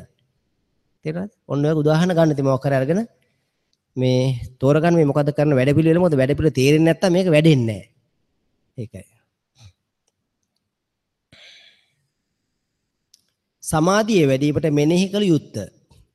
මෙතනින් එහාට මේ සාකච්ඡාව අතිශය වැදගත් සතර දැහැන් වඩන්න සූදානම් වෙන කට්ටියට. අංගුත්තර නිකායේ මානසිකාර සූත්‍රය 607 වෙනි පිටව. අද මේ බුද්ධ දේශනාව කියලා තථාගතයන් වහන්සේ දේශනා කියලා බුදුදහම කියලා සමාධි වඩන්න කියලා. කට්ටියට මෙනෙහි කරන්න කියන්නේ මොකද්ද? හුලං. නහයෝ තොල් පොටේ හුලං මෙනෙහි කරන්න කියන. නැත්නම් බඩ පිම්බෙන හැකිලගෙන මෙනෙහි කරන්න කියන. මානසිකාර කරන දෙන්නේ බඩේ පිම්බීමේ හැකිලීම නැත්නම් තොල් පොට හෝ නහය. ඕවා තමයි උගන්වන්නේ. අපි බලමු මෙන්න අංගුත්තර නිකායේ මානසිකාර සූත්‍රයේ ආනන්දේනි මෙසස්නේ මහාන මෙසේ මෙනෙහි කරන්නේය. මේ සූත්‍රය දේශනා කළ තථාගතයන් වහන්සේ අහගෙන ඉඳලා ආනන්ද හාමුදුරුවෝ මෙසස්නේ මහාන මෙසේ මෙනෙහි කරන්නේද නොකරන්නේද? කරන්නේය. මොකද්ද? යම්බදු මේ සර්ව සංකාරයන්ගේ සමතයක් සර්ව උපදීන්ගේ ප්‍රතිනිස්සග්ගයක් තෘෂ්ණාක්ෂයක් විරාගයක් නිරෝධයක් නිර්වාණයක් වේනම් තෙල සාන්තේ තෙල ප්‍රණීතියයි කියයි. මේක හොඳට තේරෙන්නේ පාලි පාඨය. පාලි පාඨ අපිට හොඳට හුරුයි. ඒතං සන්තං ඒතං පනීතං යදිදං සබ්බ සංකාර සමතෝ සබ්බූපති පට්නිස්සග්ගෝ තණ්හක්ඛයෝ විරාගෝ නිරෝධෝ නිබ්බානಂತಿ. මතකයි නේ මේ පාඨේ? හොඳයි. මෙසස්නේ මහාන මෙසේ මෙනෙහි කරන්නේය. යම්බදු මේ සර්ව සංකාරණ සමතයක් සරූපදීනගේ ප්‍රතිනිස්සග්ගයක් තෘෂ්ණාක්ෂයක් විරාගය නිරෝධ නිබ්බානයක් වේනම් තෙල සාන්තය ප්‍රණීතය කියයි. ආනන්දය මෙසේ වනාහි යම් පරිද්දකින් චක්සුසේ මෙනෙහි ඇහැගෙන මෙනෙහි කරන්නේ නැහැ. ඇයි? ඇහැ ලෝකෙට අයිති එකක්. රූපේ මෙනෙහි නොකරේ නම්, සෝතේ මෙනෙහි නොකරේ නම්, ශබ්දේ මෙනෙහි නොකරේ නම්, ගානේ මෙනෙහි නොකරේ නම්, ගන්ධේ මෙනෙහි නොකරේ නම්, જીවහා මෙනෙහි නොකරේ නම්, රසය මෙනෙහි නොකරේ නම්, කාය මෙනෙහි නොකරේ නම්, ස්පර්ශය මෙනෙහි නොකරේ නම්, පෘථුවිය මෙනෙහි නොකරේ නම්. පඨවි ගැන මෙනෙහි කරනවද? මතකද දන්නේ අපි ආරණ්‍ය වල භාවනාවට ගියාම මතේ මැටි ගුලියක් හදාන අඟල් 8ක් ලොකු අඟල් 8යි අඟල් ඩයමීටර් එක තියෙන මැටි ගුලියක් දිහා බලාගෙන පඨවි කියලා ඉස්සර කාලේ කරේ නැද්ද? බුද්ධ ශාසනයේ පඨවිය මෙනෙහි නොකරේ නම් පඨවිය මෙනෙහි කරන්නේ නැහැ. හැබැයි පඨවිය සමකොට බවුන් වඩන විස්තර කරනවා අම්බලට්ටික රාහුලවා සූත්‍රයේ. කොහොමද පඨවිය සමකොට බවුන් වඩන්නේ? මේ පෘථුවියට පඨවිය පෘථුවියට මිනිස් ජරාව දානවා, කැරිකසල දානවා, කෙල ගහනවා, මල මුත්‍රා දානවා. පෘථුවිය ඒකට හැලෙන්නේ නැහැ. සමහර උදවිය ඉන්නවා මේ පෘථුවිය රක්ෂණය පෝෂණය කරලා හොඳට හදනවා. ඔය ගල් වැටි බැඳලා පස සංරක්ෂණය කරලා ගස් ඊට වල හදනවා. ඒ කට්ටියත් එක්ක පෘථුවි යාළුත් නැහැ. මෙන්න මේ වගේ රාහුලය අම්බලට්ටික රාහුල වාසූත කියනවා පඨවිය සමකොට බවුන් වඩන්න. එහෙනම් පඨවිය සමකොට බවුන් වඩනවා කියන්නේ මොකද්ද? ඇලීමෙන් ගැටීමෙන් නැතුව පොළොව වගේ ඉන්න. වායෝ සමකොට බවුන් වඩන්න. ඒ කොහොමද කියන්නේ? වායෝ වගේ ඉන්නයි කියන්නේ. එහෙනම් මෙන්න මෙතන විස්තර කරනවා පඨවිය මෙනෙහි නොකරේ නම් ආපය මෙනෙහි නොකරේ නම් තේජස මෙනෙහි නොකරේ නම් වායුව මෙනෙහි නොකරේ නම් අපිට කියලා දෙනවද වායුව හෝ දැන් මේක පෙන්වුවන් පස්සේ කියනවා නෑ මේ වායුව නෙවෙයි මෙනෙහි කරන්න තියෙන්නේ ඒ පාර එහෙනම් මොකද්ද? වදින තැන කියනවා. දැන් බලමු වදින තැන තියෙනවා. ආකාසානංචන මෙනෙහි නොකරේ නම් විඥානතන මෙනෙහි නොකරේ නම් ආකින්චන්න මෙනෙහි නොකරේ නම් නේව සංඥා නා සංඥාද මෙනෙහි නොකරේ නම් ඉහලෝකෙ මෙනෙහි නොකරේ නම් පරලෝකෙ මෙනෙහි නොකරේ නම් යම්බදු ප්‍රාප්ත පරියේෂිත මනසින් අනුවිචරිත වූ දිට්ඨ කිව්වේ දැකපු දෙයක්. සුත අහපු දෙයක්. මුත දැනිච්ච දෙයක්. හුලං වදින තැන නහය රැල්ල හෝ තොල් පොටේ හෝ හුලඟත් නෙමේ නම් වදින තැනත් නෙමේ නම් තව එකක් තැන මෙනෙහි කරන්නේ. ඔය දෙක හැර තව තුන්වෙනි එක මොකක්ද තියෙන්නේ? මොකක්ද මේ කියන්නේ? මුතයද මෙනෙහි මුතය විඥානයක්ද වේ නම් ඒද මෙනෙහි කෙරේ නන්ද නොකෙරේ නන්ද? නොකෙරේ නම් මේ කියන්නේ කරන්න එපා කියලා කියන්නේ. නොකෙරේ නම් මෙනෙහි කරනුවේද වේ නම් යමක් මෙනෙහි කරනවා. මොකද මෙනෙහි කරන්නේ? ඒතං සන්තං ඒතං පණ්ඩ යද්දං සබ්බ සංකාර සමතෝ සබ්බූපති පටිනිස්සග්ගෝ තණ්හක් විරාගෝ නිබ්බානන්ති මෙනෙහි කරනවා. හැබැයි මෙන්න මේකම ලෝකෙට ඇති එකක්වත් මෙනෙහි කරන්නේ නැහැ. මුත මෙනෙහි කරන්නේත් නැහැ. වායු මෙනෙහි කරන්නේත් නැහැ. වායුවත් නැත්තම් මුතයත් නැත්තම් නහය අග මොකද්ද මෙනෙහි කරන්නේ? තේරෙනවද දන්නේ මේ පඹ ගාලක පැටලෙන හුලං කිව්වොත් එහෙම හුලං වදින්න කොහේ හොයන්නද? හුලඟක් මේක සම්බන්ධයක් ඇත්තෙම නැහැ. භික්ෂුන්ට මෙබඳු සමාධි ප්‍රතිලාභයක් වන්නේය. අංගුත්තර නිකායේ මානසිකාර සූත්‍රය. මානසිකාර කියන්නේ මන ඉසිකාර කළ යුත්තේ මොකක්ද? මනසින් ඉසිකාර කරන මෙන්න මේක. ඒතං සන්තං ඒතං පණිතං යද්දං සබ්බ සංකාර සමතෝ සබ්බූපති පටිනිස්සග්ගෝ තණ්හක් විරාගෝද නිබ්බානಂತಿ. මෙන්න බුද්ධ ශාසනයේ සමාධිය පූර්ණ කර ගැනීම සඳහා ආර්යයන් විසින් මෙනෙහි කරන මෙන්න මේක. ධානය කිරීමට මානසිකාර කළ යුත්තේ අරමුණ කුමක්ද? මේ ඊළඟ සූත්‍රයේ තියෙනවා. එක ළඟ සූත්‍ර දෙක මේ. අංගුත්තර නිකාය 6යි සන්ද සූත්‍රය 613 වෙනි පිට. මේ ළඟ සූත්‍ර දෙක එක ළඟ සූත්‍ර දෙක මේ තියෙන්නේ. මෙන්න මේ සූත්‍රයේදී විස්තර කරනවා සන්දේනි එපරිද්දෙන්ම බද්රු පුරුෂ ඥානය වලට ගියේ වේවයි රුක්මුඩ ගියේ වේවයි ශුන්‍යාකට ගියේ වේවයි කාමරාගෙන් මඩනාලද සිතින් වාසය නොකරයි උපන්නා වූද කාමරාගෙන් නිස්සන්න ඇත්සරි දන්නේය ව්‍යාපදේ පංච නිවන දුරු කළා වඩනලද සිතින් වාසය නොකරයි තීන මිද්දේ මඩනාලද සිතින් වාසය නොකරයි උද්දච්ච කුක්කුච්චේ මඩනාලද සිතින් වාසය නොකරයි විචිකිච්ඡාය මඩනාලද විචිකිච්ඡායෙන් යට කළ සිතින් වාසය නොකරයි උපන්නා වූද විචිකිච්ඡාවගේ නිස්සරණේ තත්ත්වයේ දන්නේය හේ පෘථුවිය නිසා ධානය කරනවද නැද්ද? පෘථිවිය නිසා නොම ධානය කරයි. ආපේ නිසා නොම ධානය කරයි. අපිට කියනවා වතුර භාජනයක් හදන වතුර දිහා බලාගෙන ආපෝ කී ඉන්න කියලා. වායු ආපේ නිසා නොම ධානය කරයි. තේජස නිසා නොම ධානය කරයි. වායුව නිසා නොම ධානය කරයි. වායුව නිසා නොම ධානය කරනවා නම් එහෙනම් අපිට වායු කසිනල්ලා කර්මස්ථාන වඩන්න පුළුවන්ද? බෑනේ. ආකාසානංච නිසා නොම ධානය කරයි. විඤ්ඤාණ නොම ධානය කරයි. ආකින්චන නිසා නොම ධානය කරයි. නේව සංඥා නාසංඥා නොම ධානය කරයි. ඉහලෝක නිසා නොම ධානය කරයි. පරලෝක නිසා නොම ධානය කරයි. යම් ප්‍රාප්ත පරිජේත මනසින් අනුවිචරිත වූ දිට්ඨ සුත මුත විඤ්ඤාතයක් වේ නම් ඒද නිසා නොම ධානය කරයි. එහිච් එකක්, පිනිච් එකක්, දැනිච් එකක් හිතට ආපු දෙයක් ගැන මෙනෙහි කරන්නේ. එතකොදුවත් ධානය කරයි. එහෙම ධානය කරනවා. භද්‍රේනි භද්‍රෝ පුරුෂ ඥානේ ඉන්ද්‍රියා සහිත බ්‍රහ්මයා සහිත ප්‍රජාපතිය සහිත දෙවියෝ දුරදීම නමදනාහ. මෙන්න මෙහෙම ආර්ය දැහන් වඩන මේ ආර්ය දැහන් ඥානලාභයාට සතරවරන් දෙවිවරු දුර ඉඳලා নমස්කාර කරනවලු. යම්ම මෙන්න මේක තමයි වැදගත්ම කාරණා මේ. යම්ම අරමුණ මෙන්න මේක පොඩක් කියවන්න. මොකද යම්ම අරමුණක් නිසා ධානය කරහු නම් තොපගේ ඒ අරමුණ නොදනමෝ නම් සතරවරන් දෙවිවරුන්ට පේන්නේ නැති අරමුණක් කරන් තමයි ආර්ය ධානය කරන්නේ. සතරවරන් දෙවිවරුන්ට පේන්නේත් නැහැ. යම්ම අරමුණක් නිසා ධානය කරහු නම් තොපගේ ඒ අරමුණ නොදනමෝ නම් පුරුෂ ඥාණයෙන් තොපට নমස්කාර වේවා. පුරුෂෝත්තමයෙන් තොපට নমස්කාර වේවා.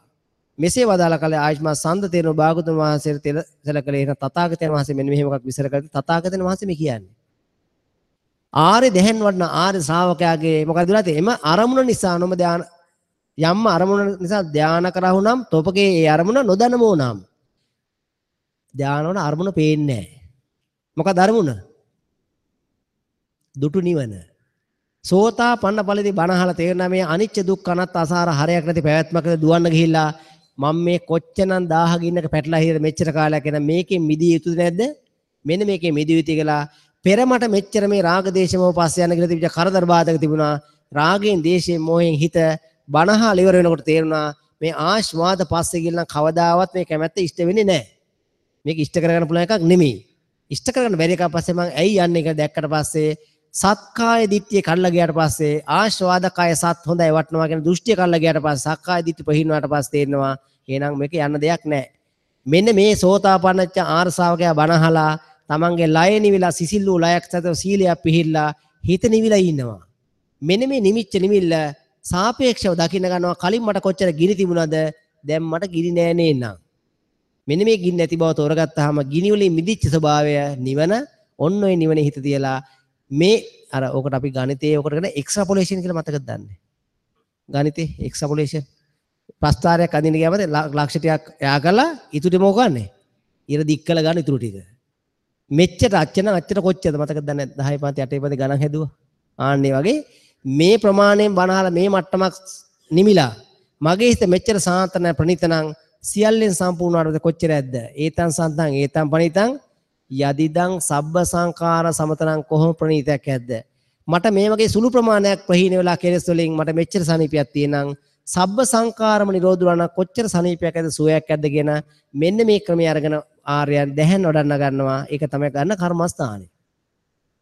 බුද්ධ ශාසනයේ එකම කර්මස්ථානේ මොකද හොඳම තථාගතයන් දීපු ඒතං සන්තං ඒතං පනීතං යදිදං සබ්බ සංඛාර සමතෝ සබ්බූපති පටිනිස්සග්ගෝ තණ්හා කුරාගරුද නිබ්බානති. මොකද මේ කියන්නේ? එයම සාන්තයි එයම ප්‍රණීතයි. යදිදං සබ්බ සංඛාර සමතනං සියලු සංඛාරයන්ගේ සමතයක් නැත්නම් ඒක සාන්තයි ප්‍රණීතයි. සංඛාර කරන ගියා මොකෝ වෙන්නේ? සංඛාරවත් හැදෙන ආශ්වාද නැත්නම් රාග දේශ මොහෙන් සංඛාර කරොත් සංඛාර දුක විපනාම දුක දුක් තුනට වැඩෙනවා. මෙන්න මේ දුක් තුනේ මිදුණාන් අර හිතෙන් හදාගත මනස් කල්පිතෙන් මිදලා නිවන් සුවේ ඉන්න පුළුවන්. ඒතං සන්තං ඒ තමයි යද්දන් සබ්බ සංඛාර සමතනන් තමයි මේක එන්නේ. සබ්බූපති පරිනිස්සග්ගෝ සීල උපාදානයන්ට ඇති බැඳීම්. මේ ලෝකේ තියෙන රූප වේදනා සංඥා සංකාර විඥාන කෙරේ පහ කෙරේ උපාදානය වෙන පංච උපාදාන ස්කන්ධෙ මිදුණා කොච්චර හොඳයිද? බැඳි බැඳින එකේ තියෙන ගැටලුව දැකලා බැඳීමේ නිදහස් වීමේ තියෙන ශාන්තිය දැකලා සබ්බූපති පරිනිස්සග්ගෝ තණ්හක්කයෝ මෙන්න මෙතන හොඳට තෝරගන්නවා තණ්හක්ඛය. සිංහල පරිවර්තනයේ තණ්හක්ෂය.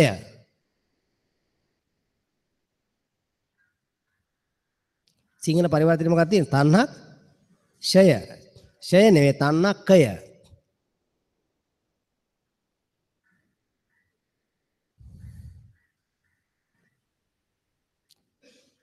තෘෂ්ණාක්ෂය. තෘෂ්ණා කියන ඔක්කොම සංස්කෘත මේ තියෙන්නේ. පාලි පාඨය මොකද්ද? පාලි පාඨය මොකද්ද? තණ්හක්ඛයෝ. තණ්හක්ඛයෝ. මොකක්ද තණ්හක්ඛයෝ කියන්නේ? ප්‍රභාෂරව හටගත්ත හිත තනක හාවීම නිසා කය වෙනවා. කය නොවී ඉන්නවට කියනවා අක්කයට පැමිණෙනවා. අක්කය. කය නොවී ඉන්නවා තණ්හාවෙන් අක්කයට පැමිණෙනවා. ඒවා තණ්හක්ඛය. තේරෙනවද කියන්නේ? ප්‍රභාෂර චිත්තය කිලිටි කරගන්නේ නැතුව ඉන්නවා. තණ්හක්ඛය. තණ්හාව ෂය කරනව නෙමෙයි. තණ්හක්ඛයෝ විරාගෝ. ප්‍රභාසර චිත්තය රාගයට යන්න නොදී ඉන්න විරාගිකව ඉන්නවා. නිරෝධෝ. ප්‍රභාසර චිත්තය රෝන්දේ ගහන දෙන්නේ නැතුව ඉන්නවා. නිබ්බානන්ති. බාණෙන් නික්මුණාට පස්සේ මේක වෙනවා. එහෙනම් හොඳම මේ බුද්ධ ශාසන ප්‍රධානම කර්මස්ථාන මොකද? ඒතං සන්තං ඒතං පනිතං යදිදං සබ්බ සංඛාර සමතෝ සබ්බූපති පටිනිස්සග්ගෝ තණ්හා කුඩාගනොදෝ නිබ්බානන්ති. ඔය ඉතින් මතක තියෙනවා කර්මස්ථාන වඩනකොට මතක තියෙයි. අදහස ගන්න ඕන. එන දුටු නිවන. ඒතං සන්තං ඒතං පනීතං. මොකක් සාන්ත ප්‍රණීත? දුටු නිවන. යදිදං සබ්බ සංඛාර සමතෝ. ඔය කර්මස්ථාන වාක්‍ය ඇතුළේ කොහේ හරි ලෝකයේ තියෙන කිසිවක් අයිතිද ඔකට? අංශු මාත්‍රයක්වත් නැහැ. අංශු මාත්‍රයක්වත් නැහැ. දිට්ඨ සුත මුත දැකපියෝ එහාපියෝ හුලං ඔකක්වතයිද? එක හුලඟක්වත් ඕකේ නැහැ. හුලං කොහෙදවත් නැහැ. අර හුලම් භාවනා මැටිගුලි භාවනා කාගේද? බුද්ධඝෝස හාමුදුරන්ගේ ටොපි. අවසානයේ මැටි කකා තමයි ඉන්න වෙන්නේ. ඒ මැටි භාවනා කළා. තේරෙනවනේ? ඒ හුලම් භාවනා මැටි භාවනා ඔක්කොම බුද්ධඝෝස හාමුදුරන්ගේ විසුද්ධි මාර්ගයේ තියෙන ඒවා. ඇයි මේ තථාගතයන් වහන්සේ ආනන්ද හැමෝටම සාකච්ඡා ගන්න නැත්තේ? මානසිකාර ගන්න තියෙනවා තියෙන්නේ. ඔච්චරයි මානසිකාර. සඳ මේ මානසිකාරය කරනකොට ඔබ හිත පිහිටලා තියෙන දැන අරමුණ පේන්නේ නැහැ. මොකක්ද අරමුණ? ඒතං සන්තං එද යද්දං සබ්බ සංඛාර සමතන මොකද්ද නිවන? සබ්බ සංඛාර සමත කියන්නේ මොකද්ද? සබ්බූපති පටිනිස්සක් කියන්නේ නිවන. තණ්හක්කය කියන්නේ නිවන. විරාග කියන්නේ නිවන. නිරෝධ කියන්නේ නිවන. නිබ්බානන්ද කියන්නේ නිවන. වෙන එකක්වත් නැහැ. මොකද්ද මේක? නිවන සාන්තය ප්‍රණීතල වඩන්නේ මේ. කිටියෙන් ගත්තොත් කිටියම කියන්නේ මොකද්ද? නිවන සාන්තය ප්‍රණීතය ඔච්චරයි. වෙන මොකක්ද නැහැ. මේක තේරිච්ච නැති කටියන්ස මොකද මේ කර්මස්ථාන තේරෙන්නේ නැත්නම් දැහැන් වලට නම් හරි කරදරයි. බුද්ධ ශාසනයේ තියෙන සියලුම කර්මස්ථාන මෙන්න මේ කර්මස්ථාන වටේ තමයි තියෙන්නේ. ඔය අදහස. ඔය අදහසෙන් පිට එකක්වත් නැහැ. ඔය අදහස තමයි මේක ප්‍රමුඛ වෙලා තියෙන්නේ. ඔය අදහස මූලික කරගත්තා වූ වෙන වෙන වචන පද තියෙනවා. ඇස ඇවිල්ලා ගත්තේ, රූපය ඇවිල්ලා ගත්තේ, චක්කු විඥානය ඇවිල්ලා ගත්තේ, චක්කු සම්පස්සය ඇවිල්ලා ගත්තේ, චක්කු සම්පදා වේදනාව ඇවිල්ලා ගත්තේ, කුමකින් ඇවිල්ලා ගත්තේද? රාගින, දේශකින්, මෝහකින් ඇවිල්ලා ගත්තේ. එගිනි නිවි නිවි නිවන්සෝ දැනෙනවා. මේ මොහොත දැනෙනවා. ඒතං සන්තං ඒතං පණිත මොන වෙලාවටද? හෙටද? ලබන මාසෙද? මෛත්‍රී බුද්ධ ශාසනයේද? ඈ? ඒතං සන්තං ඒතං පණිතං යද්දං සබ්බ සංඛාර සමත මොන වෙලාවේද? මේ මොහොතේ. මේ සත්‍යයන් නිවන් දකින දුක් විඳින, කරදර විඳින, බාධා විඳින ඔක්කොම කරන්න මොන වෙලාව තියෙන්නේ? මේ මොහොත විතර මේ ඉන්න මොහොත. එහි පස්සිකයි. එහි පස්සිකුවේ එහි පහ කරන්න ඕන. කෙලස් එහි පහ කළා ඒ මොහොතේ නිවන් සුවෙන් ඉන්න කියලා මේ කියන්නේ. ඇටහෙනවනේ කාරණේ. කොහොමද මේක සාකච්ඡා මේ මගදී එහෙම මොකක් තේරෙන්නේ නැත්නම් යන්න දෙන්න බෑ. ඔබලට තේරෙන්නේ නැති මොකක් ගැටලුවක් ආවොත් යන්න දෙන්න බෑ. කතා කරලා හාමුදුරනේ ඒක තේරුන්නේ නැහැ. ආයෙ විස්තර කරලා දෙන්න කියලා කොහොම හරි මේ ටික අහගන්න නැත්නම් මාර්ගය පැහැදිලි වෙන්නේ නැහැ. කමක් නැහැ වෙලාව ගියක් කමන්නේ. අහන්න ඇහුවොත් එහෙම විස්තර කරලා දෙන්න. අත උස්සලා අහන්න. දැන් මුල ලිහිච්ච කට්ටිය මේවා කිසි ගැටලුවක් නැහැ. තවත් කාරණාවක් කියන දේ මතක ඇතුව දැන් අලුතෙන් නම් කට්ටිය එක්කන් එන්න බා කිසිම විදියකින් දැන් පෙරහැර ගිහලා අවසානයේ මහ බබත් ඔක්කොම ගිහිලි ඉවරයි. මින් පස්සේ මගේ හොඳ යාළුවෙක් කියලා කිසි කෙනෙක් එක්කන් එන්න එපා. මේ සාකච්ඡා අවසානට කියන්නේ අලුතෙන් කිසි කෙනෙක් එක්කන් එන්නත් එපා. භාවනාවට අලුත් කට්ටිය එක්කන් එන්නත් එපා. මේ සාකච්ඡාවට 10 ආපු නැති කිසි කෙනෙක් එක්කන් එන්න එපා. ඒකට කියලා ඉවරයක් නැහැ. තේරෙනවනේ? දැන් මේ භාවනාවට කලින් මේ සාකච්ඡාවට 10ක් දාලා මෙච්චර මහන්සිලා මේ කරන්නේ අර සාකච්ඡාවේදී ප්‍රශ්න ගොන්න ලියන්න. දැන් මේ ප්‍රශ්න ඔක්කොම තියාගෙන භාවනා මේ එකක්වත් නැද්ද භාවනා කරන්නේ මොකද්ද භාවනා කරන්නේ? තේරෙනවද නැහැ? මේ දවස් 10 මේ ධර්ම කරුණු ඔක්කොම ඔලුවට ගත්තේ නැතුව මොකද්ද භාවනා කරන්නේ? ඒක තමයි අලුතෙන් යාළුවෝ කියලා හිතවත්තු කියලා කිසි කෙනෙක් භාවනාවට විතරක් එක්කන් එන්න එපා. මේ සාකච්ඡාවට ආයෙ ලබන අගෝස්තුලින් පස්සේ අහලා එන්න කියන්න. එතකන් ඔය තියෙන එකක් වණක් අහන කාගෙන් බණක් අහන් ඉන්න කියන්නේ. ඔය ටීවී රේඩියෝ වල තියෙන එකක් බණක් අහන්නේ නැත්තම් ඕනම නම් ඉන්ටර්නෙට් එකේ තියෙන අපේ නිරපේක්ෂත්වයම අහන්න කියන්න. අලුත් යාළුවෝ හිතවතු කිසි කෙනෙක් එක්කන් එන භාවනාවට එක්කන් එන්න එපා. මේ මිනිස්සු යාළි ඊට පස්සේ මොකද ගන්නෙ? මේ කියන එකක්වත් තේරෙන්නේ නැහැ. දැන් මේ මං ඒතන් සන්තන් ඒ තමයි ඔක්කොම විස්තර කරලා දුන්නනේ. දැන් අර මනුස්සයා මොකද්ද මේ? දැන් මොකද්ද මේ කියන්නේ? දෙමළ පත්‍රේ කියනවා ගෙන ඊට පස්සේ යාට. තේරෙන්නේ නැහැ, වැඩෙන්නේ නැහැ. දැන් මොකෝ වෙන්නේ? ගෙනාපු මිනිහටක් බැලලා, මටක් බැලලා, සද්දාරුණා බැලලා මිනිහා යනවා. මොකද කරේ දැන් අපි හොඳක්ද නරකක්ද? ඕ හොද්දම ජම්මන්තිට වෛරක්කාරයෙක් ඉන්නවා නේද වෙන කිසි කෙනෙක් එක්කන් එන්න එපා. වෙන කිසි කෙනෙක් භාවනාවට එක්කන් එන්න එපා. ලබන අගෝස්තු වෙනකන් ආයේ එක්කන් එන්න එපා. දැන් පෙරහැර ගිහිල්ලා මෙන් එහාට ඒවට තේරෙන්නේම නැහැ. අලුත් කට්ටිය. දැන්වත් එක්කෙනෙක් ඇවිල්ලා කිව්වා මේක අහලා තියෙනවා හිමේ කියලා තියෙනවා කියලා. එහෙම තේරෙන්නේ නැහැ මේක. ඉතින් මුල ලිහුන්නේ නැත්නම් කොහොමද අග තේරෙන්නේ? තරකට මැත්ස් පාඩමක්. ගණිත පාඩම කවදා මුල ලිහුන්නේ නැතුව අග තේරෙන්නේ නැහැ. ඒ නිසා කිසි කෙනෙක් එක්කන් එන්න එපා. මිනිස්සෙක් ඒ මනසට ලොකුම හානිය. අගෝස්තුවෙන් පස්සේ ආයේ ඕන තරම් කට්ටිය එක්කන් එන්න. ඊට පස්සේ අලුතෙන් පටන් ගත්තට පස්සේ එතකන් මේ අහලා තේරිච්ච කට්ටිය දිගටම දැන් මේ දවස් ටිකෙම දිගට ජනවාරි මාසෙම සෙනසුරාදා භාවනා තිබිලා පෙබරවාරි වල ඉඳලා අපි ඒක මාරු කරනවා ඉරිදාට. සාකච්ඡා ඉවරයිනේ. චුට්ටක් මේ සාකච්ඡාවට අපිට දවස් දෙකක් මිස් වුණා. පොයේ දවස් දෙකම ගිය මාස දෙකේ මිස් වුණා. ඒකට ජනවාරි මාසේ සති දෙක ඉරිදාවල් දෙකක් ගන්න වෙනවා මේ සාකච්ඡාවට ඉවර කරන්න බැරි වෙනවා. චුට්ටක් ඒක ජනවාරි මාසේ සති දෙකක් ගන්න වෙනවා. එතනින් පස්සේ ඔබලා දැන් ලබන සෙනසුරාදා ඉඳලා කර්මාස්තරණ කිසි ගැටලුවක් නැහැ ඉන්න. සාකච්ඡාවට අහලා තේරෙන ටිකක්. ඒ නිසා ඕන කට්ටිය සියලු දෙනා ඕනනම් එන්න. ජනවාරි මාසේ සති දෙකක් වගේ අරගෙන තමයි ඉවර කරන්න වෙන්නේ. ඒක නිසා අලුත් කට්ටියට එක්කන් එන්න වෙපා. ඒක පුදුමාකාර වදයක්. මොකද ඒ කට්ටියට මේක තේරෙන්නේ නැතුව ඒ කට්ටිය පුදුමාකාර අවුලක් කරගන්නවා. දැන් මට මතකයි භාවනාවට ගියාට පස්සේ දැන් මේ මිනිස්සු තේරෙන්නේ නැහැ. මේ මොකද්ද මේ කරන වැඩිපුර තේරෙන්නේ නැහැ. මේ ආරේ දැහැන් මොන ආරේ දැහැන් මට ඕන කොහේ හරි හාමුදුරන්ට වඳින්න. දැන් මේ මිනිස්සු මේ දැහැන සමයද ඉන්නේ මොකද කරන්නේ? පෙල්ලන් ඇවිල්ලා අර කට්ටිය උඩින් නැගලා කරින් නැගලා ඇවිල්ලා මට වඳින්න එනවා. මේ ආරේ දැහැන කියන මොනසේ පාගගෙන වැන්දාම පින කොච්චරද? එකයි. අර මොනසේ පෑගුවද පාව මිලියනයයි. දැන් පව් පින්වත් දන්නේ නැහැ. ඒක දිගින් දිගට ගිසරේ පාන්දරේ භාවනාවේදී මට තේරෙන්නේ ඇවිල්ලා කට්ටියක් අර භාවනාවේ ඉන්න කට්ටිය පෙරලන් ගලවද මට තේරෙන හොඳට මට මූණු මතකත් නැහැ ටිකක් දැක්කම ටිකක් අඩුවයි යන්තම් මතකයි දැකලත් නැහැ මම ඇවිල්ලා පරම හැටෙන්නේ කියලා මම සාකච්ඡා ඇහුවද මොන සාකච්ඡාද කියලා ඇහුවා කවුරු හරි කියලා කියලා ෂෝක් මාර භාවනාවක් තියෙන එන්න කියලා ඉතින් මේ ඇත්ත ඒ මනසට මාර භාවනාවක් තමයි ඇයි මේ කියන එකක්වත් තේරෙන්නේ නැහැ අර මනුස්සර මේ ආර්ය දැහැනක වටනාකම ආර්ය දැහැනකල කුසල ගංගා පුණ්‍ය ගංගාම වෙනවා. තේරෙනවනේ? ඉතින් ඒ මනුස්සර කරදරන බාධා කරන් එයා ඒ කට්ටිය හිතනවා මේ මට වැන්දන් හද ලොකුම පින කරගත්තේ. මං හැමදාම කියන වැඳිල්ල පැත්තක මං හරි වැඳින්නම්. මේක වඩපල්ල කියලා කියන්නේ. වඳිල්ල පැත්තක හිමින් වැඳ ගන්න පුළුවන් කට්ටියට. මේ ආර්ය මාර්ග සම්මා සමාධිය වල දැහැන් ටික පුහුණු කරලා මේක වඩන්නේ මේ කියන්නේ. හැබැයි ඒ වඩන මනුස්සර බාධා කළා. කරගෙන පාපේ කොච්චරද? මහා සාවත්‍යයි.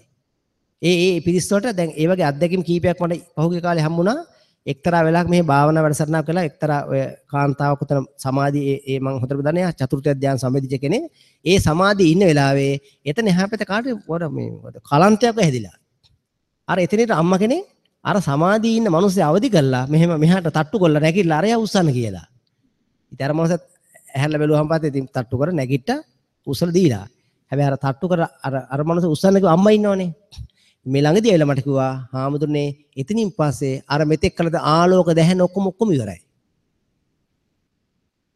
තේරෙනවද දන්නේ මේක පුදුම දැන් ඊයින් පස්සේ වැඩින්නෙම නැහැ. දැන් මගෙන් අහන මොකද කරන්න ඕන කියලා. මං කවා සයිනර් කල්ලා කටේ දාගෙන ගිලලා ඇවිල්ලා මගෙන් අහන මොකද කරන්න ඕන කියලා. දැන් මොකද මං කියන්නේ? දැන් මේවා කියන්න යම් සීමාවයි තියෙන්නේ. ඉන් එහාට ගෝචර වෙන්නේ නැත්තම් මොකෝ කරන්නේ? මම සාමාන්‍ය එක සැරයක් දෙසරයක් කියලා ඉන් එහාට සාමාන්‍යව කියන්නේ ඉතින් එයාට හරි අමාරුයි. මොකද මේවා ගෝචර වෙන්නේ නැතුව, තේරෙන්නේ නැතුව අර මං ඒ ගෝචර වෙන්නේ නැති පිරිස් නොෙන්න තමයි මේ අපේ සාකච්ඡා කවදාවත් ඔය පූජා විදි. ඔය අර පිළිකර මේ පෙර පූජා මල් වට්ටි පූජා නැත්තේ ඒකයි. මේ මල් වට්ටි පූජාන පිරිස ආපු ගමන් මොකද කරන්නේ? සම්පූර්ණ දාන දෙන්නෙත් නැත්තේ ඒකයි. එතකොට කන්නේන කට්ටිය. වර්ධවා තෝරගන්නේ මම මේ දාන විරෝධී කෙනෙක් නෙමෙයි. අර අනවශ්‍ය පිරිස ඇවිල්ලා මේක සම්පූර්ණම ඉවර කරන්න කෙනෙක් මිදවන්නයි කරලා තියෙන්නේ. ඒ කරදර බාධා ගොන්නක්. තේරෙනවනේ? මට වැඩකුත් නැහැ. ඒකට කාටවත් වැඩක් නැහැ. ඔන්න ඔයගේ පිරිසක් ඉන්නවා. ඒ පිරිස ඇවිල්ලා ලොකු අවඩක් කරකට යනවා. යන අවඩක් කරන් යනවා. තේරෙනවනේ? මෙතන එන්නේ මොකටද? නිවන් දකින්නයි දැහැන් වඩන උර කට්ටිය විතරයි. වෙන කිසිම දෙයකට මෙහි ඇවිල්ලා ඔය අර පූජා මේ පූජා මොකුත් බලි පූජා මෙහි නැහැ. තේරෙනවනේ? ඔය තියෙන සීරු බලි පූජා සුද්ධ වෙන්න සතර දැහැන් වල සුද්ධ වෙනවා. ඒක පහු ගියාද ලෙඩ දුක් ඔක්කොම ඉවරයි. ඒවට ඒව අවශ්‍ය දේ කියලා දෙනවා. ඉන් එහාට වෙන මොකක්වත් එන්නත් එපා, එකන් එන්නත් එපා. දිගින් දිගට මම කිව්වා දැන් අද අටපිරියා පූජා කරන් දෙන්නේ නැහැ. මේ මනුස්සයා කොහෙන්ද කියලා මෙතන කීලි වලට පූජා කරා. කමක් නැහැ. ඉතින් ගිනලා කරන්න දෙයක්වත් නැහැ. අපර හා කියලා බාරගත්තා. ඒක මොකද්ද මම කරන්නේ?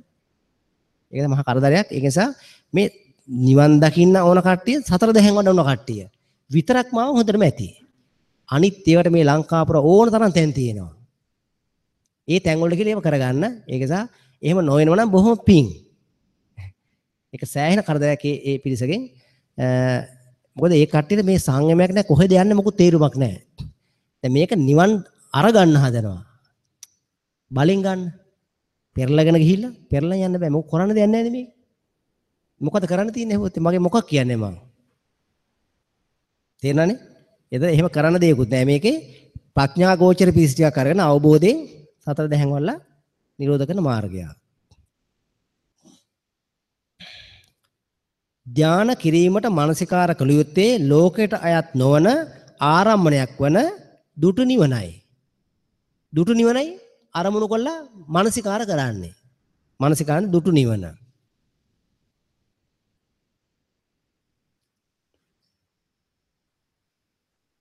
සත්‍තිස් බෝධිපාක්ෂික ධර්ම වැඩිමට මානසිකාර කළ යුත්තේ දුටු නිවන බව. සත්‍තිස් බෝධිපාක ධර්ම වැඩිමට මානසිකාර කළ යුත්තේ දුටු නිවන බවට මෙන්න ත්‍රිපිටකයේ තියෙන සාක්ෂි. දැන් ඇයි මේ එක එක වචනෙන් වචන අදහසෙන් අදහස මේ ත්‍රිපිටක සාක්ෂි පෙන්නන්නේ? ඈ වෙන හැමතැනම බණ කියන මොකද කරන්නේ? ත්‍රිපිටකේ තිබුණා කියලා කියනවා. අපි දැකලත් නැහැ. අහලත් නැහැ. කියවලත් නැහැ. හොයලත් නැහැ. ඇයි මම මේ පෙන්නන්නේ? මේක කියවලා මම වැරදි අදහසක් අරගෙන ඔබලට කිව්වොත් එහෙම ඔබලත් ඒක දරුවොත් එහෙම අපි දෙගොල්ලටම හොඳ නැහැ. දැන් මේ අරගෙන කියවලා බලලා මේ තීන්දුව తీන ගන්නේ කවුද? මම කියනවා ඔයාලා පිළිගන්නවද? දැන් මේ ඔක්කොම ඔබලට කියව ගන්න පුළුවන්. මම කියවලා යම් දෙයක් තේරෙනවා. ඒක ඒ විදිහට ඔකට තේරෙනවා. ඔබ සිළු දෙනාමත් රටේ ලෝකෙ හොඳට ඉගෙන ගත්ත බුද්ධියක් තියෙන ඥානගෝචර පිරිස් මේව කියවලා බලලා කොහේ හරි වැරද්දක් තියෙනවා මම හැමදාම කියනවා අනිවාර්යයෙන් මටත් ඇවිල්ලා කියන මම කියවද්දි හරි මොකද අදහස් වල වෙනසක් වුණා නම් ඒක සා මෙතෙක් කලක් අහලා තිබුණා ත්‍රිපිටකේ තියෙනවා කියලා දැන් අද මොකදලා තියෙන්නේ මේක දැකලා තියෙන කියවලා මේ බය යනවා ඔබලට මේ ත්‍රිපිටකේ බය අයින් කරන්න ඕන ලෝකේ තියෙන ලොකුම මිනිස්සු ඉස්සරහට නොයන්න මිනිස්සු ඉස්සරහට නොයන්න තියෙන පළවෙනිම ගැටලුව තමයි මොකද බය එලිම ආසියාතිකරේ ලංකා ප්‍රමුඛ මිනිස්සු පුංචි කාලා බය කළා හදාන්නේ. ඒක දෙමව්පියෝන් ඉඳලා පුංචියෝන් බය කරනවා. කිසි දෙයකට යන්න දෙන්නේ නැහැ. උඹලට බෑ. අර මිනිස්සුන්ට විතරයි පුළුවන්. උඹලා බැරි ඒවෝ. මෙහි ඉඳලා නිකන් ඉඳලා සද්ද ගන්න එපා, දඟලන්න එපා, නටන්න එපා, සෙල්ලම් ගන්න, බෝල ගහන්න එපා. හැමතිස්සෙම විශේෂයෙන් අපේ ආච්චි අම්මලා. මිනු පුරාලා මිනිබීලා ටික ඉවරම කරනවා. කිසි දෙයක් කරන්න දෙන්නේ නැහැ. මගේ රත්තරන් පුතේ වැටේ. හීරේ. ඌ හීරෙන්න වැටෙන්න දෙන්නේ නැහැ. ඌ එතකොට තෝරන වැටෙන බව හීරෙන බව. වින්දර අල්ලන්න ගියොත් ලොකු ගින්දර පයින් දෙන්න එපා. පොඩ්ඩක් පුච්ච ගන්න දෙන්න. ඒක අත්දැකීමෙන් පුරුදු වෙන්නේ. ළමයා ගහක නගිද්දි ගහේ නගින ඉඳලා යටින් ඉන්න වැටුනොත් අල්ල ගන්න. ඌට ගස් නගින්න එපා කියන්න එපා. තේරෙනවනේ? ඒ ළමයි නැත්තම් අවසානයේ හැලපියෝ වෙනවා. කිසි දෙයක් කරගන්න බැරි පතෝල කරල් වගේ වෙනවා. ඊට පස්සේ නිකන් නිකමු වෙන්න ගන්නවා. ඇයි මොකුත් කරගන්න තේරෙන්නේ නැහැ. ඔහේ උඩ බලන් ඉන්නවා. ඒවට සුද්ධ යනකොට හදලා තියෙන කංකම් බూరు සින්සිඤ්ඤෝරු කම්කම් බూరు බూరు වර මෙහාට වරේ කම්කම් බూరు එන වෙනව මහත්යෝ සින්සිඤ්ඤෝරු මම කියන දේ අහනවා මොකද්ද ඊළා අර මතකද පුංචි කාලේ කරන්නේ අර අන්න ඒ වගේ සමාජයක් හදනවා ඒවට අත කවි ගාථා පාත සුද්ධයදී හදලා ඉලක් තියෙනවා ඒ ටික ගානට අපේ වැඩි හිටියෝ ටික කරනවා තන්න කොඳු කඩාපු ළමයි ටිකක් හදනවා ඒ බය මේ ත්‍රිපිටකයට බය වෙලා තියෙන්නේ කියවන බයයි මහා වංශය කිව්වම හරි ලොකු එකක් හිතන් ඉන්නේ. දවස් 5ක් එක දිගට ගිහම මහා වංශය ඉවරයි කියෝලා. කියවම තේරෙනවා දීමන් ආනන්දගේ නම කතාවක් වගේ කතාවක්. මහා වංශය. ඔව්. වල්ගේ වනවනාපු සිංහයාට දාව හැදිද ළමයි. සිංහයාට දාව ළමයි හැදෙනවද? ඈ? සත්තුන්ට ක්‍රොස් වෙලා මිනිස්සු ළමයි හැදෙන්නේ නැහැ. ඒක සතෙක් නෙමෙයි කියන විදියකුත් නැහැ. ඒ පොතේ තියෙනවා වල්ගේ වනවනාව කියලා. වල්ගේ තියෙන මිනිස්සු නැහැනේ. මහා වංශ කියවල බලන්න සිංහල ජාති බිහි වෙච්ච විදිය. ඒව ඉතින් අර ඩීමන් ආනන්ද නව කතාව වගේ හදාපු කතා. ඕවා තමයි අපේ සිංහලේ වංශ කතාව. සිංහයාගෙන් හැදුනේ. තව එකෙක් කියන වඳුරුගෙන් හැදුනා කියනවා. කැංගරුවන්ගෙන් තමයි ඕස්ට්‍රේලියාව හැදෙන්නේ නැත්තේ. තේරෙනද මේ මොකද්ද මේ? අර හදාපු ගොතාපු කතා මේවා දරාගෙන ඉන්නවා. අන්තිම සෙල්ලම් නෙමෙයි මේවා ඩිග්‍රී දෙනවා. ඒක ලොකු දෙයක්. ඩිග්‍රී PhD MSc මහාචාර්යුරිනු මේවට. ඔව්. මේ පල් හැලිවට මහාචාර්යු ඉන්නවා. සිංහ බාව සිංහ සීවලි ලෙන්දර බින්දලා යන්නේ හරි ෂෝක් ගමන්. කියවන් තියෙන තනිකර හඳේ හාවු වෙන කට්ටිය මේ ඉන්නේ. ඒ හඳේ හාවු වෙන වගේ කට්ටිය මේවා මේ ත්‍රිපිටකෙම කියවන්න දෙන්නේ නැහැ. ඇයි? කියවලා මේ ටික තෝරගත්ත ගමන් කට්ටියට හරි අමාරුයි. ඇයි? මිනිස්සු දැනුවත් වෙච්ච ගමන් අර පල් හැලි ඔක්කොම අයින් කරලා මිනිස්සු ප්‍රඥාව ගෝචි වුණාට පස්සේ හිතන් ඉන්නවා පාලනය කරන්න අමාරුයි කියලා. පාලනය කරන්න පුළුවන් ලේසිම ජනතාව තමයි ආර්යෝ. ඇයි? අනිච්ච දුක්ඛ අනාත්ම ලෝකේ රණ්ඩු වෙන්නේ නැහැ. උඹට ඕන දෙයක් කරගත්ත හදලද පැත්ත වෙලා ඉන්නවා. තේරෙනවද? ඒක නිසා බය වෙන්න එපා. මේ බය කියන එක මහ පුදුමාකාර කෙලෙස් ඈ. ලොකුම පාපයක් තමයි බය. බය කියන කෙලෙසක්. බුද්ධ ශාසනය බය වෙන්න එකකට කිව්වා මොකටද? බයක් තියෙන දුක්ඛ ආශිර්වාදයට බය වෙන්න කිව්වා. ඒකට ඇරෙන්න අනිත් ඔක්කොම බය වෙලා තියෙනවා. ඇතිව දැන් ආශාද විඳිනවා බය වෙන්න ඕන කිව්වට බය නොවි අනිත් ඔක්කොම බය වෙලා ඉන්නවා. ඒකටද පොඩක් උඩ යට කුල්ලා තියෙන්නේ. ඒක නිසා බය නැතුව කියවන්න. මොකද්ද මේ නිවන් දකින්න මෙනෙහි කරන මාතෘකාව සත්‍තිස් බෝධිපාක ධර්ම. කුද්දක නිකාය මහා නිද්දේශපාලේ තුවට සූත්‍ර නිර්දේශයේ 470 වෙනි පිට. සාන්ති යනු එක් අයරගෙන් ශාන්තියද ශාන්ති පදයේද එමෙ අමා මහ නිවනයයි සියලු සංකාරණගේ සංසිඳුණු සියලු උපදීන්ගේ දුර ඇසිටි තෘෂ්ණාක්ෂය විරාගෝ නිරෝධ වූ නිර්වාණයයි. මේ මොකද කියන්නේ ඒතං සන්තං ඒතං පන්තං කියන්නේ මේ වදාන මේ භාගතුන් වහන්සේ විසින් යම් මේ ਸਰව සංකාරයන්ගේ සමතයක් ਸਰව උපදීන්ගේ දුරලීමක් තෘෂ්ණාක්ෂයක් විරාගයක් නිරෝධයක් නිර්වාණයක් වේද තෙල ශාන්ත පදය තෙල ප්‍රණීත පදය නොහොත් අන්‍ය වූ ආකාරකින් යම් ධර්ම කෙනෙක් ශාන්ති ප්‍රතිලාභයේ පිණිස ශාන්තිය ස්පර්ශ කිරීම පිණිස ශාන්තිය ප්‍රත්‍යක්ෂ කිරීම පිණිස පවතිනා හොද ඒ කවරදහම දෙයක් සතර සතිපට්ඨානෝය සතර සම්‍යක් ප්‍රදානෝය සතර ඉර්ධිපාදෝය පංච ඉන්ද්‍රියෝය පංච බලයෝය සත්ත බොජ්ජංගෝය ආර්ය අෂ්ටාංගික මාර්ගය. මොනවද මේ කියන පද ටික? සත්‍තිස් බෝධිපාක ධර්මයන් යන මොහි මේ ධර්මයෝ ශාන්ති පදය ත්‍රාණ පදය ලෙන පදය සරණ පදය අභය පදය අවිවෘත පදය අමෘත පදය නිර්වාණ පදය කියුන් ලැබේ. එහෙනම් මේ සත්‍තිස් බෝධිපාක ධර්ම වැඩෙන්න මේ නිවන් මඟ වැඩෙන්න මොකද්ද මෙනෙහි කළ යුත්තේ?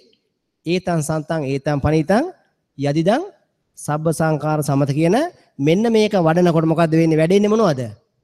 සත්‍තිස් බෝධිපාක්ෂික ධර්ම. සත්‍තිස් බෝධිපාක්ෂික ධර්මවත් නිවන් මඟ වැඩෙන්න මොකද්ද මෙනෙහි කළ යුත්තේ? ඒතං සන්තං ඒතං පනිතං. ඉතින් නිකම් බෑ මේක ස්පර්ශ ආයතන ආස්වාදාද නිස්සන තේරිලා ඒකේ මාත්‍රිකා පාළිය තමයි කර්මස්ථානේ තියෙන්නේ. හැමතිස්සෙම කර්මස්ථානයක් කියනකොට මාත්‍රිකා පාළියක්. ඒක අරගෙන විස්තර සහිතව විස්තර කළ දීලා ඒක කෙටි කරලා අරගෙන මතකද දැන් ඉස්කෝලේ යන කාලේ විද්‍යාවේ ෂෝට් නෝට් ගහම මතකයිනේ. ලොකු පොතක් ෂෝට් නෝට් ගහලා වලට ඒ A4 ෂීට් එක දෙකට නවලා තුනට නවලා ඒ වගේ කොළ කෑලි 4යි තියෙන්නේ. අර පොතම මේකේ තියෙනවා. කොහොමද කරගත්තේ අපි? ඒකේ සංක්ෂිප්තය ගත්තා.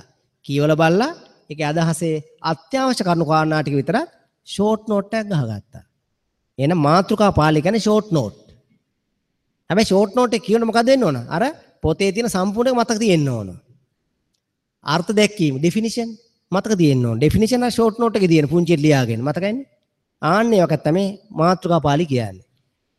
ඒතං සන්තං ඒතං පනිතං කියලා තේරෙනවද? අද නම් සබ්බ සංකාර සමත. සබ්බ සංකාර කළොත් රාග දේශ මොහොත සංකාර කරනවා. රාගයෙන් කරොත් දුක්ඛ දුක්ඛ සංඝාත විපරිණාම දුක් දුක් තුනක් හැදෙනවා. ආශ්වාදයි දුක්ඛ දුකයි විපරිණාම දුක්ඛයි මේකෙන් මිදීමර නිවන් දකින්නවා. එහෙම ඩීටේල් කරලා ගන්න ඕනේ ඉතින්. හොඳයි. එහෙනම් සත්‍තිස් බෝධිපාක ධර්ම වැඩිවට මෙනෙහි කළ යුත්තේ මොකද්ද? ඒතං සන්තං ඒතං පනිතං යද්දං සබ්බ සංකාර සමතෝ සබ්බූති පරිනිස්සග්ගෝ තණ්හක් විරාගනොද නිබ්බානන්ති. මානසිකාර සූත්‍රය විසර කළා නිවන් දැකීමට මානසිකාර කළ යුත්තේ මොකද්ද? සමාධිය පිණිස ඒත් ඕකමයි. සන්ද සූත්‍රය විසර කළා සන්දට අරමුණ නොපෙනෙන මෙනෙහි කිරීම මොකද්ද? ඒතං සන්තං ඒතං පනිතං. ඔය ඒතං සන්තං ඒතං පනිතං කියන ලෝක අරමුණක් පෙන්වන්න පුළුවන්ද? දිගක් පල්ලක් උසක් රූපයක් ශබ්දයක් ගන්ධයක් රසයක් ස්පර්ශ එකක්වත් ඕක ඇතුලේ නැහැ. පංචස්කන්ධයේ කිසිවක් ඕක ඇතුලේ නැහැ. පංචස්කන්ධයෙන් තොර නිබ්බාණය ගැන කියන කර්මස්ථානයක්. ඔන්න ඕක මෙනෙහි කරා නම් නිවන් දකින්නවා. මානසිකාර කළොත්තේ මුඛ නිමිත්තේවත් දුටු නිවන බව. මෙන්න පෙටියෙම තියෙනවා පටිසම්භිදාවකේ ආනාපානසති ස්මෘති කතා සතෝකාර ඥාන නිදේශේ 332 වෙනි පිටුවේ පරිමුඛං සතින් උපට්ඨපෙත්තා පරිති පරිග්‍රහණට්ටා මුඛන්ති නෙය්‍ය නට්ටා මේ තියෙන නිර්වාණ අර්ථයෙන් මේ තියෙන පාළිය මුඛං යනෝ නේනාට්ටා නිර්වාණ අර්ථයෙන් මේ තියෙන නිවන අර්ථයෙන් තමයි මුඛ නිමිත්ත කියන්නේ. ආර්යයන්ගේ මූඛ්‍ය නිමිත්ත. මූඛ්‍ය කියන්නේ ප්‍රමුඛ වෙච්ච නිමිත්ත මොකද්ද? මූඛ්‍ය නිමිත්ත, මුඛ නිමිත්ත නිර්වාණය. එහෙනම් මොකද්ද මුඛ නිමිත්ත? මුඛ නිමිත්ත නේනට්ටාගේ නිර්වාණය. විභංගේ දෙකේ ධාන විභංගේ 47 වෙනි පිටේ පරිමුඛං සතියෙන් උපට්ඨපෙත්වා යනු එහි සති කවරයත් යම් ස්මෘතියක් අනුස්මෘතියක් සම්මා ස්මෘතියක් වේද මේ සතියයි කියොන් ලැබේ මේ සතිය නාසිකාග්‍රය මුඛ නිමිත්තේ. නාසිකාගේවා මුඛ නිමිත්තේවා. නාසිකාග කියන්නේ න ආසික අග්‍ර කරගන්න. ඇසුරු නොකරන පැත්ත. ඇසුරු කරන්නේ මොකද්ද? ඇහෙන් රූප කනෙන් ශබ්ද නහයෙන් ගන්න දිවෙන් රස කයෙන් පද මනෙන් ධම්ම ඇසුරු කරගෙන යනවා. පංචස්කන්ධය ඇසුරු කරනවා. ඔය ඇසුරු කරන පැත්ත. න ආසික ඇසුරු නොකරන පැත්ත අග්‍ර කරන. ඇසුරු නොකරන්නේ කොයිද? විරාග සංඥා, නිරෝධ සංඥා, සබ්බ ලෝකේ අනිරත් සංඥා, පහාන සංඥා, ඒතං සන්තං ඒතං පද යද්දං සබ්බ සංඛාර සමතෝ සබ්බ භූත පරිනිස්සග්ගෝ තණ්හක විරාගනොද නිබ්බානාන්ති. ඔය ඔක්කොගෙම තියෙන මොනද? න ආසික අග්‍ර කරන් ඉන්නේ. ඇසුරු නොකරනේ අග්‍ර කරන් ඉන්නේ. නිරෝධය ඇසුරු ගන්න පුළුවන්ද? නිරෝධය ඇසුරු ගන්න බෑනේ. නිබ්බාන ඇසුරු ගන්න පුළුවන්ද? ඇසුරු කරගෙන යන පැත්ත ඇසුරු ගන්න ලෝකේ. ඇසුරුේ මිදෙනේවා. මුඛ නිමිත්ත, මූක්‍ය නිමිත්ත හේවත් නිවන. ඕ එළඹ සිටියා මැනවින් එළඹ සිටියාවේ එහෙන් කියොන් ලැබේ පරිමුඛං සතින් උපට්ඨපෙත්වා. නිවන අරමුණු කළයි ආර්යෝ භාවනා කරන ධාන වඩන මේ ධාන විභංගේ ධානයේ මුල ඔච්චරයි. දුටු නිවන හිත තියලා ධාන වඩන්නේ ආර්යෝ. මානසිකාර කලියුත්තේ මුඛ නිමිත නාසිකාග්‍රහවත් දුටු නිවනයි. පැහැදිලිනේ?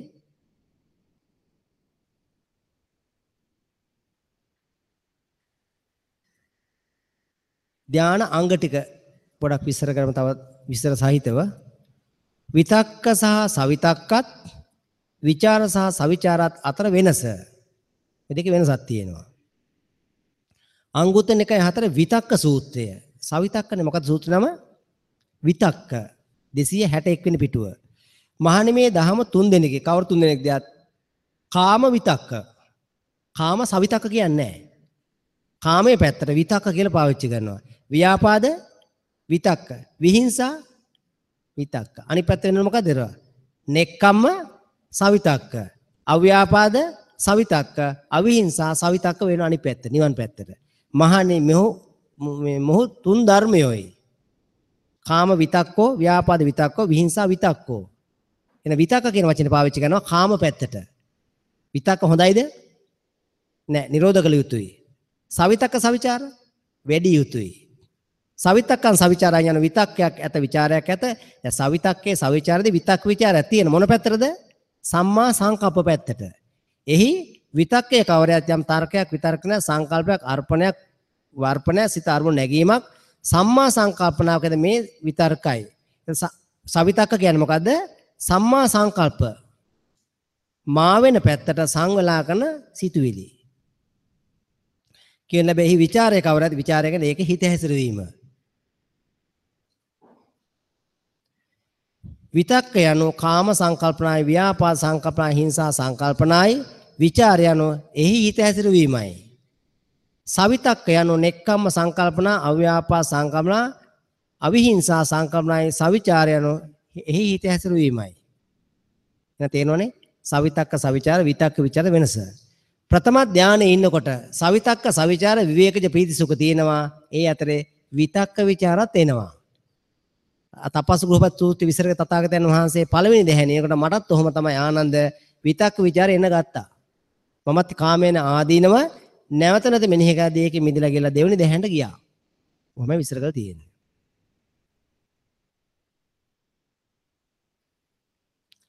නිවන් මගට පූර්වාංග වන ප්‍රඥාව. නිවන් මගට පූර්වාංග වෙන ප්‍රඥාව. ඒකේ සම තමයි මේ නාලිකාවකට නමක් දාන්නේ ප්‍රඥා කියලා. ඇයි මේ? නිවන් මගේ මුල ප්‍රඥාව නිසා. සංයුක්ත නිකාය 5 පුබ්බාරාම සූත්‍රයේ 393 වෙනි පිටේ. මේ අපේ සාකච්ඡාවේ මූලික වෙන්නේ එකම කාරණය මොකද්ද? ආර්ය ප්‍රඥාව. ආර්ය ප්‍රඥාවයි ආර්ය දැහැනුයි. ආර්ය ධානහරා ප්‍රඥාව තවත් වැඩෙන පාර පාදල දෙනවා. එහෙනම් මෙන්න මේ මාර්ගය ගැන මෙන්න ත්‍රිපිටකයේ තියෙන එක්තරා සූත්‍රයක්. එක්කලක භාගතුන් වහන්සේ සවැත් නුවර සමීපයේ මිගාරමාතු පාසාදනම් පූර්වාර වැඩවසන තෙක එහිදී භාගතුන් වහන්සේ භික්ෂුන් ඇමසේක මහණේ කෙතෙක් ඉඳුරන් වැඩූ බැවින් බහුල කළ බැවින් ශීනාශ්‍රව මහණතෙමේ ඉපදීම ගෙවෙන බඹසර වැස නිමෝන ලදී කටයුතු කරන ලදී මේ බැව් පිණිස අනෙකක් නැතයි දනිමි අරිහත්ත්වය ප්‍රකාශ කෙරේද. දැන් මේ මතක ඇති පහුගිය දවස් ටිකේ දැහැන් වල සතර දැහැන් පූර්ණ වුණා. මොකක්ද සතර දැහැන් කිව්වේ? ආර්ය අෂ්ටාංගික මාර්ගය අංග කීයක් පූර්ණයිද එතකොට? 10න් 8ක් පූර්ණයි. ඉතුරුලා තියෙන්නේ 2යි. දැන් බැරි වෙලාවත් ওই 4 දැහැන් වඩු පිරිස හෙට ඇවිල්ලා කිව්වොත් එහෙම රහත් වුණා කිව්වොත් නෑ කියනද? මොකද වැඩුවේ? ආර්ය ප්‍රඥාවයි ආර්ය දැහැනුයි. ඔය මග ගැන නිවන් දකින්න වෙන මගක් තියනවද? ඈ? ඉතින් මේ බැහැන් වල වැඩිච්ච කට්ටිය හෙට ඇවිල්ලා කිව්වොත් මම ආමදනේ මම රහත් කිව්වොත් නෑ කියනද? හැබැයි එකක් තියෙනවා අපිට තේරෙන්නේ නෑ. රහත් වුණාම කෙනෙක් හොයන්න ක්‍රමයක් හිම තියෙනවද? නෑ. මජ්ක්‍ධිම නිකායේ ජබ්බිසෝතන සූත්‍රය විස්තර කරනවා ඕනනම් හොයන ක්‍රමයක්. හැබැයි ඒකත් ඉතින් මෙහෙම චතුරාර්ය සත්‍ය තමන්ටත් තේරෙනවා නම් පංචස්කන්ධ ධාතු විදියට, ස්කන්ධ විදියට, පටිච්චසමුප්පාද විදියට নানা ප්‍රකාරයෙන් ඇයගෙන් අරිහත් ඵලය ප්‍රකාශ කරනනම් ප්‍රතික්ෂේප කරන්නත් එපා, පිළිගන්නත් එපා. ප්‍රශ්න අහන්න. ප්‍රශ්න ඇහුවට පස්සේ ඒවට දෙන උත්තරත් එක්ක බලන්න මේ ගැළපෙනව නම් මඩෝ මග නිවැරදි නම් ඒකත් එක්ක ගන්න කියනවා. ඉතින් අද මේ අපේ මේ සාකච්ඡා මාලාවෙම විස්තර කරන්නේ මෙන්න මේ ප්‍රඥාව ගැන විතරයි විස්තර කරන්නේ. මොකද්ද මේ එක ඉන්ද්‍රියක් වැඩුවම පස්සේ මොකක්ද අහනවා? අනේ මහණනි එක් ඉන්ද්‍රියක් වැඩූ බැවින් බහුල කර බැවින් ශීනාශ්‍රම මහණතේ මේ ඉපදීම කියන බමසර වශයෙන් නිමෝලදී කටයුතු කරන ලදී මේ බැවිස අනෙකක් නැතයි දනිමි. අනේ එක ඉන්ද්‍රියක් වැඩූ බැවින් මේ ගමන කෙලවර කරා කියලා කියනවා අරිහත් ප්‍රකාශ කරයි. මොකක්ද අහනවා? කවර එකක්ද යක්? මොකද මේ එකම දහම වැඩුවට පස්සේ අරිහත් ඵලය ප්‍රකාශ කරන්න පුළුවන් වෙන්නේ මොන ඉන්ද්‍රියද? ප්‍රඥා ඉන්ද්‍රියයි. සද්ධාවත් නෙමෙයි, සීලත් නෙමෙයි. සීලේ සද්ධාවෙනුයි නිවන් මඟ වඩන්න ඒක දෙවෙනි පෙළේන එකක්. ආර්ය ප්‍රඥාව තියෙන ආර්ය උත්තමයාට සද්ධාවක් තියෙනවා. ආර්ය නොවෙච්ච සියලු දෙනාට අමූලිකා සද්ධාවක් තියෙනවා. අමූලිකා සද්ධාවක් කියන්නේ මේ තථාගතයන් වහන්සේ දැකපු කට්ටිය නෙමෙයි.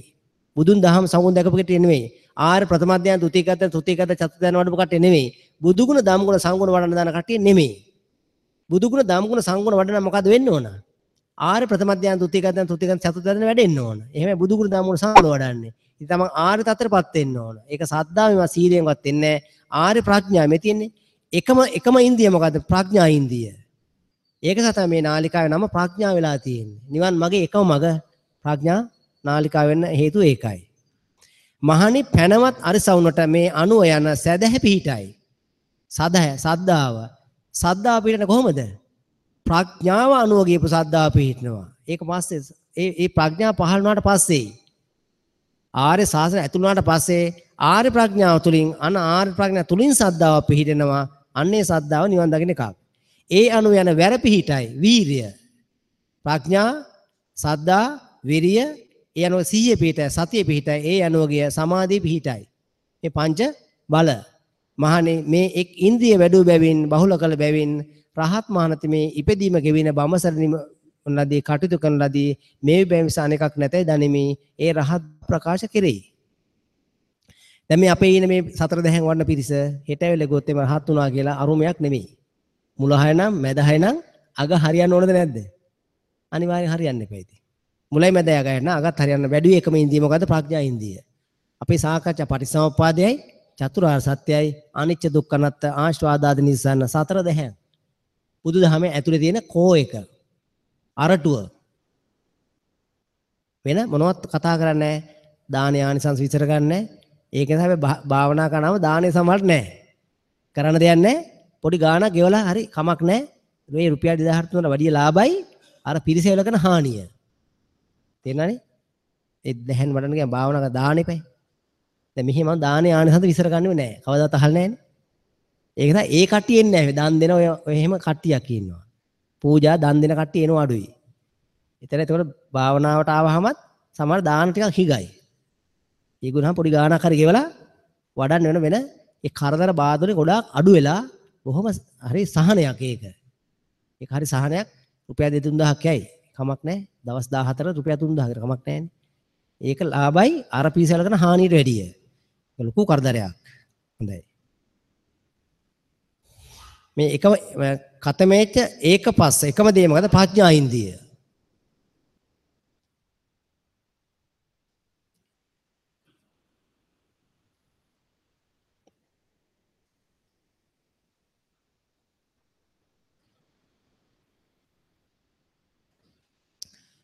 නිවන් දකින මාර්ගය සෝතාපන්න ඵලය নানা ප්‍රකාරයෙන් විස්තර කරන රහත් වෙන තියෙනවා ක්‍රම ප්‍රධාන වශයෙන් දෙකක් තියෙනවා. ප්‍රඥා විමුක්ත උබතෝ විමුක්තිය කියලා විස්තර ගන්නනේ. ඒ චේතෝ විමුක්තිය ක්‍රමයක් විස්තර කරනවා. ප්‍රඥා විමුක්තිය, චේතෝ විමුක්තිය, උබතෝ විමුක්තිය කාම ආශ්වාදයෙන් මිදීම උදෙසා වැඩි යුතු සංඥා පහක්. මේ සියලුම විමුක්තියන් සඳහා වැඩි යුතු සංඥා පහක් විස්තර අංගුත්තර නිකායේ 3 ද්විතීය චේතෝ විමුක්ති ඵල සූත්‍රයේ 136 වෙනි පිටුවේ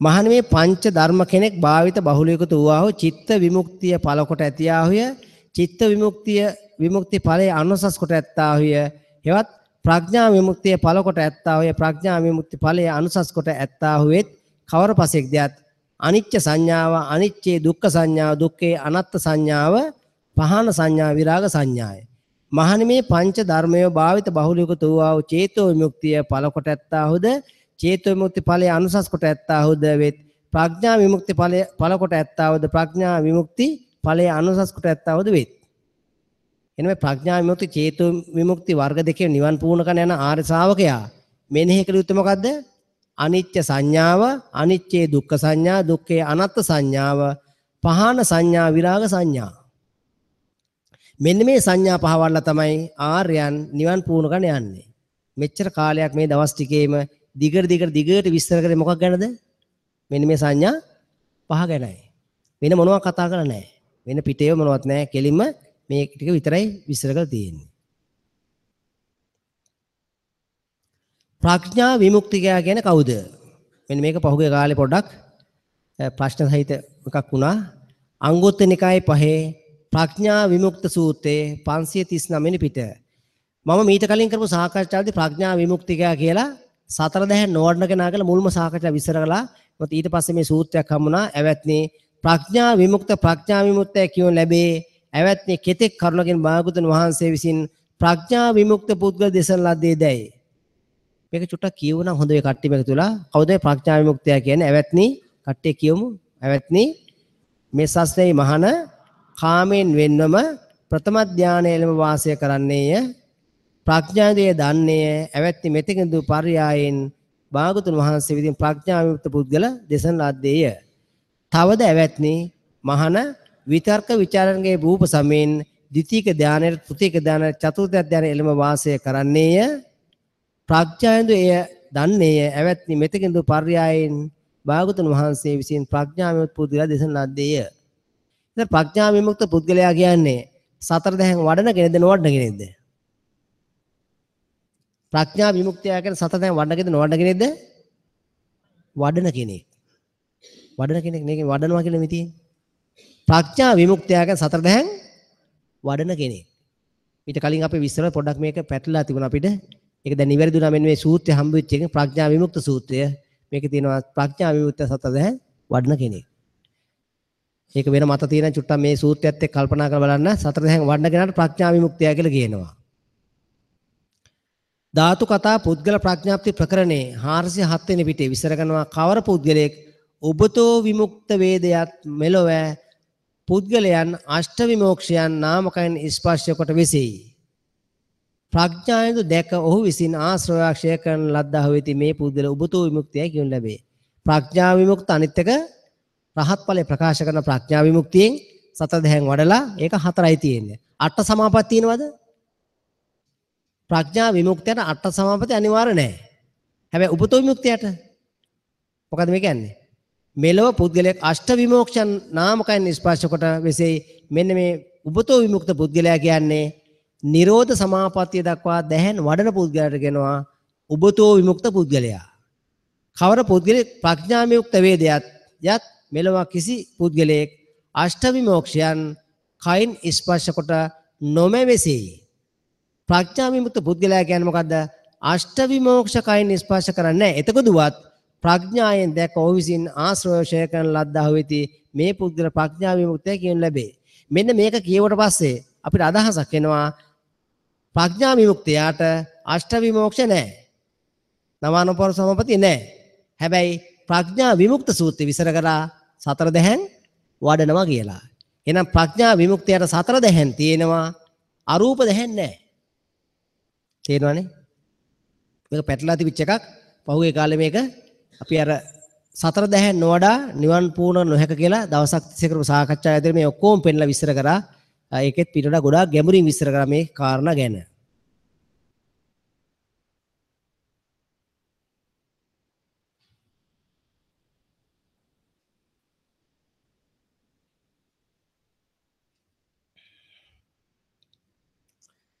චේතෝ විමුක්තිය කියන්නේ මොකද්ද? මෙන්න මේකත් ටිකක් වැදගත් කාරණා. අංගුත්තර නිකාය 2 චේතෝ විමුක්ත සූත්‍රයේ 321 වෙනි පිට. මහණේ මේ පුද්ගලයෝ 4 දෙනෙක් ලෝකේ විද්‍යාමාන කවර 4 දෙනෙක් දයත් මහණේ මේ සස්නේ මහණ මෙන්න මෙතන මහණේ මේ සස්නේහි මහණ මේ සස්නේ මහණ කියන කවුද? අන්‍යතර ශාන්ත චේතෝ විමුක්තියකට වැදගෙන වාසය කෙරේ. අන්‍යතර චේතෝ විමුක්තිය කියන්නේ මොකද්ද මේ? බුද්ධ ශාසනයේ තියෙන ආර්ය දැහැන් නෙවෙයි. මේ බුද්ධ ශාසනයේ කට්ටිය අන්‍යතර ශාන්ත චේතෝ විමුක්තියට වැදගෙන වාසය කෙරේ. ඔය හුස්ම රැල්ලක් අල්ල මෙටි කුලියක් අල්ල සමාධියක් හදාගෙන එහෙම කරනවා කියලා මේ කියන්නේ. හේ සක්කාය නිරෝධයට මෙනෙහි කෙරේ. සක්කාය දිට්ඨි ප්‍රහාණයටද? සක්කාය නිරෝධයට. සක්කාය දිට්ඨි දෙකක්. එහෙනම් මේ සක්කාය දිට්ඨි ප්‍රහාණලා සෝතාපන්න ආර්ය ශ්‍රාවකයා සකු르දාගාමී අනාගාමී අරිහත් වීම සඳහා අන්‍යතර චේතෝ විමුක්තියක් හෙවත් ඔය බුද්ධ ශාසනයෙන් බැහැර බමුණන්ගේ තියෙන ශාන්ත අන්‍යතර ශාන්ත චේතෝ විමුක්තියට සමවැදලා සක්කාය නිරෝධයට මෙනෙහි කෙරේ. සක්කාය නිරෝධය මෙනෙහි කරන ඔහුට සක්කාය නිරෝධෙහිලා සිත අරමුණු විසින් නොවදනේය නොපහදනේය මොනොට නොසිටුනේය නිශ්චය කොටගෙන නොසිටුනේය. මහන්නේ මේ මහානට සක්කාය නිරෝධය නොකමැති විය යුතුයි. ආර්ය ශාසනය කට්ටිය අන්‍යතර චේතුමයක් වඩන්න ගියාට මේක වැඩෙන්නේ නැහැ කියලා කියනවා. වැඩෙන්නේ නැත්නම් ඔහුට මේක ගන්න එපා කියනවා. බැලලා වැඩනොත් එහෙම මෙන්න ඒක ඉස්සර මහණනේ මේ සස්නේ මහාන අන්‍යතර ශාන්ත චේතෝ විමුක්තියට එළම වාසය කරයි. හේ සක්කාය නිරෝධය මෙනෙහි කරයි. සක්කාය නිරෝධය මෙනෙහි කරන ඔහුට සක්කාය නිරෝධීලා සිත අරමුණු විසින් වැදගනේ පහදී මොනවට සිටි නිශ්චය කොටනේ මහණනේ ඒ මහාන සක්කාය නිරෝධය කැමැති විය යුතුයි. එහෙනම් මේ ආර්ය ශාසනයේ ඉන ආර්ය සෝතාපන්න ශ්‍රාවකයන්ටත් ඔය හුලං අල්ලලා මැටි කුඩි දිහා බලාගෙන ගිනි පෙල්ලක් දිහා බලාගෙන සමාධිය හදලා ඕන්න යන්න කියලා ක්‍රමයක් මෙන්න මේ සූත්‍රයේ තියෙන විස්තර කරලා තියෙනවා. එහෙම කරද්දී Tamanට ඔය සතර දැහැන් වැඩෙනව නම් ලෞකිකුරත් ඒක වඩන්න කියලා තියෙනවා. දැන් ඔය ආර්ය දැහැන් නොවැඩෙන පිළිසර මම එන්න කියලා මොකද කියලා දෙන්නේ? මෙතෙක් කලක් අනන්ත සංසාරේ කවදාවත් ආර්ය දැහැන් වල තියෙනවද? සංසාරේ කවදාවත් නැහැ. ඇයි? ආර්ය තත්ත්වයටපත් වුණාට පස්සේ මේ දැහැන් වඩන්න ආරම්භ වෙන්නේ. එහෙනම් මෙතෙක් කලක් අනන්ත සංසාරේ වඩලා වඩලා තියෙන මොනවද? අන්‍යතර චේතෝ විමුක්තිය. එහෙනම් සසරේ වඩපු ඔය ඕරා අංශු ඒ ඕන තරම් තියෙන්න පුළුවන්. ඒ කටිට කියලා දෙනවා හුලං වලින් මේ මොහොතේ හට ගන්න හුලං වලින් සමාධිය හදා ගන්න ක්‍රමය. එහෙම ක්‍රමයක් බුදු සාසනේ විස්තර කරලා තියෙනවා. හැබැයි ආර්ය දැහැන් නැත්තම් ආර්ය දැහැන් වැඩෙන්නෙම නැත්තම් දැන් මොකෝ කරන්නේ? අර සසරේ වඩලා තියෙන එකක් කො අරගෙන මේ ගමන කෙලවර ගන්න පුළුවන්ද කියලා උදව්වක් කරන්න පුළුවන්. නොවැඩෙන කට්ටියට ඔක්කොම වැලේ හුලං වලින් භාවනා කරනවා කියලා දෙනවා. එහෙම ක්‍රමයක් කරන්න කියලා මෙතින් ඒ තියෙනවා කියලා. එහෙම වැඩනොත් මේක ගන්න කියලා කියනවා. ඊළඟට විස්තර කරන මහානේ මේ සස්නේ මහාන අන්‍යතර චාන්ත චේතෝ විමුක්තියට එළම වාසය කරයි. හේ අවිදු බිදුම නැමැති රහත් බව මෙනෙහි කරයි. අවිද්‍යා ભેදේ මෙනෙහි කරන ඔහුට අවිද්‍යා ભેදේලා සිත අරමුණු විසින් නොපැන ගනී නොපහදීන මොනවට නොපීට අදිමුක්ත නොවේ. මහානේ මහාට අවිද්‍යා ભેදේ නොකමැති වී යුතුය. සක්කාය නිරෝධ කරත අන්‍යතර චේතෝ විමුක්තියකින් අන්‍යතර චේතෝ විමුක්තියම අවිද්‍යා ප්‍රහාණය කරනවා වෙන්නේ නැත්නම් එයාට මේක වෙන්නේ නැහැ කියලා මේ කියන්නේ. ඒක අතහරින්න ඕන. මහානේ මේ සස්නේ මහාන අන්‍යතර ශාන්ත චේතෝ විමුක්තියට පැමිණ වාසය කරයි. හේ අවිද්‍යා බිඳලීම මෙනෙහි කරයි. අවිද්‍යා බිඳලීම මෙනෙහි කරන ඔහුට අවිද්‍යා බිඳලීම හිලා සිත අරමුණු විසින් පැනගනේ පහදී මොනවට සිටි නිශ්චය කොටගනී. මහානේ ඒ මහානට අවිද්‍යා බිඳලීම කැමැති විය යුතුයි. එන අන්‍යතර චේතෝ විමුක්තිය නිවන් පූර්ණ කරන්න පුළුවන් ක්‍රමයක් තියෙනවා. බොහොම ටික දිනකට හෝ එහෙම අවස්ථාවක් තියෙන නිසා ඒ දේශනාවක් තියෙනවා. එහෙම මෙතෙක් කලක් සංසාරයේ මේ අධ්‍යාවය දිගට හුලම් භාවනා කර හිටා ඒකම ගන්න කියලා කියන. මොකක් හරි අරගෙන වැඩි ගොඩ යන්නේ මේ කියන්නේ. අත්‍යවශ්‍යක ආර්ය භාවනා බැරි නම් ඉතින් මේක හරි වඩන්න. උබතෝ භාග විමුක්තිය කියලා කියන්නේ මොකද්ද? උබතෝ භාග විමුක්තිය කියන්නේ ඇවැත්තේ උබතෝ භාග විමුක්තිය උබතෝ භාග විමුක්තිය කියවන ලැබේ. ඒක උබතෝ භාග විමුක්තිය සූත්‍රය අංගුත්තර නිකාය 5 භාගතුන් වහන්සේ විසින් කෙතකින් උබතෝ භාගවත පුද්ගල දිසන ලද්දේ දැයි ඇවැත්නි මේ සස්නේ මහාන කාමයෙන් වෙන්න ප්‍රථම ධානයේ පැමිණ වාසය කරන්නේය. යම්සේකින් ඒ ආයතනය වේනම් ඒ සෙයින් එය නාමකයෙන් පැස වාසය කරන්නේය. ප්‍රඥාන්ත එම දන්නේය. ඇවැත්නි මෙතෙකුඳු භාගතුන් වහන්සේන් පර්යායන් උපතෝ විමුක්ත බුදු දේශන ලද්දේය. උපතෝ විමුක්ත පුද්ගල කියන්නේ කවුද?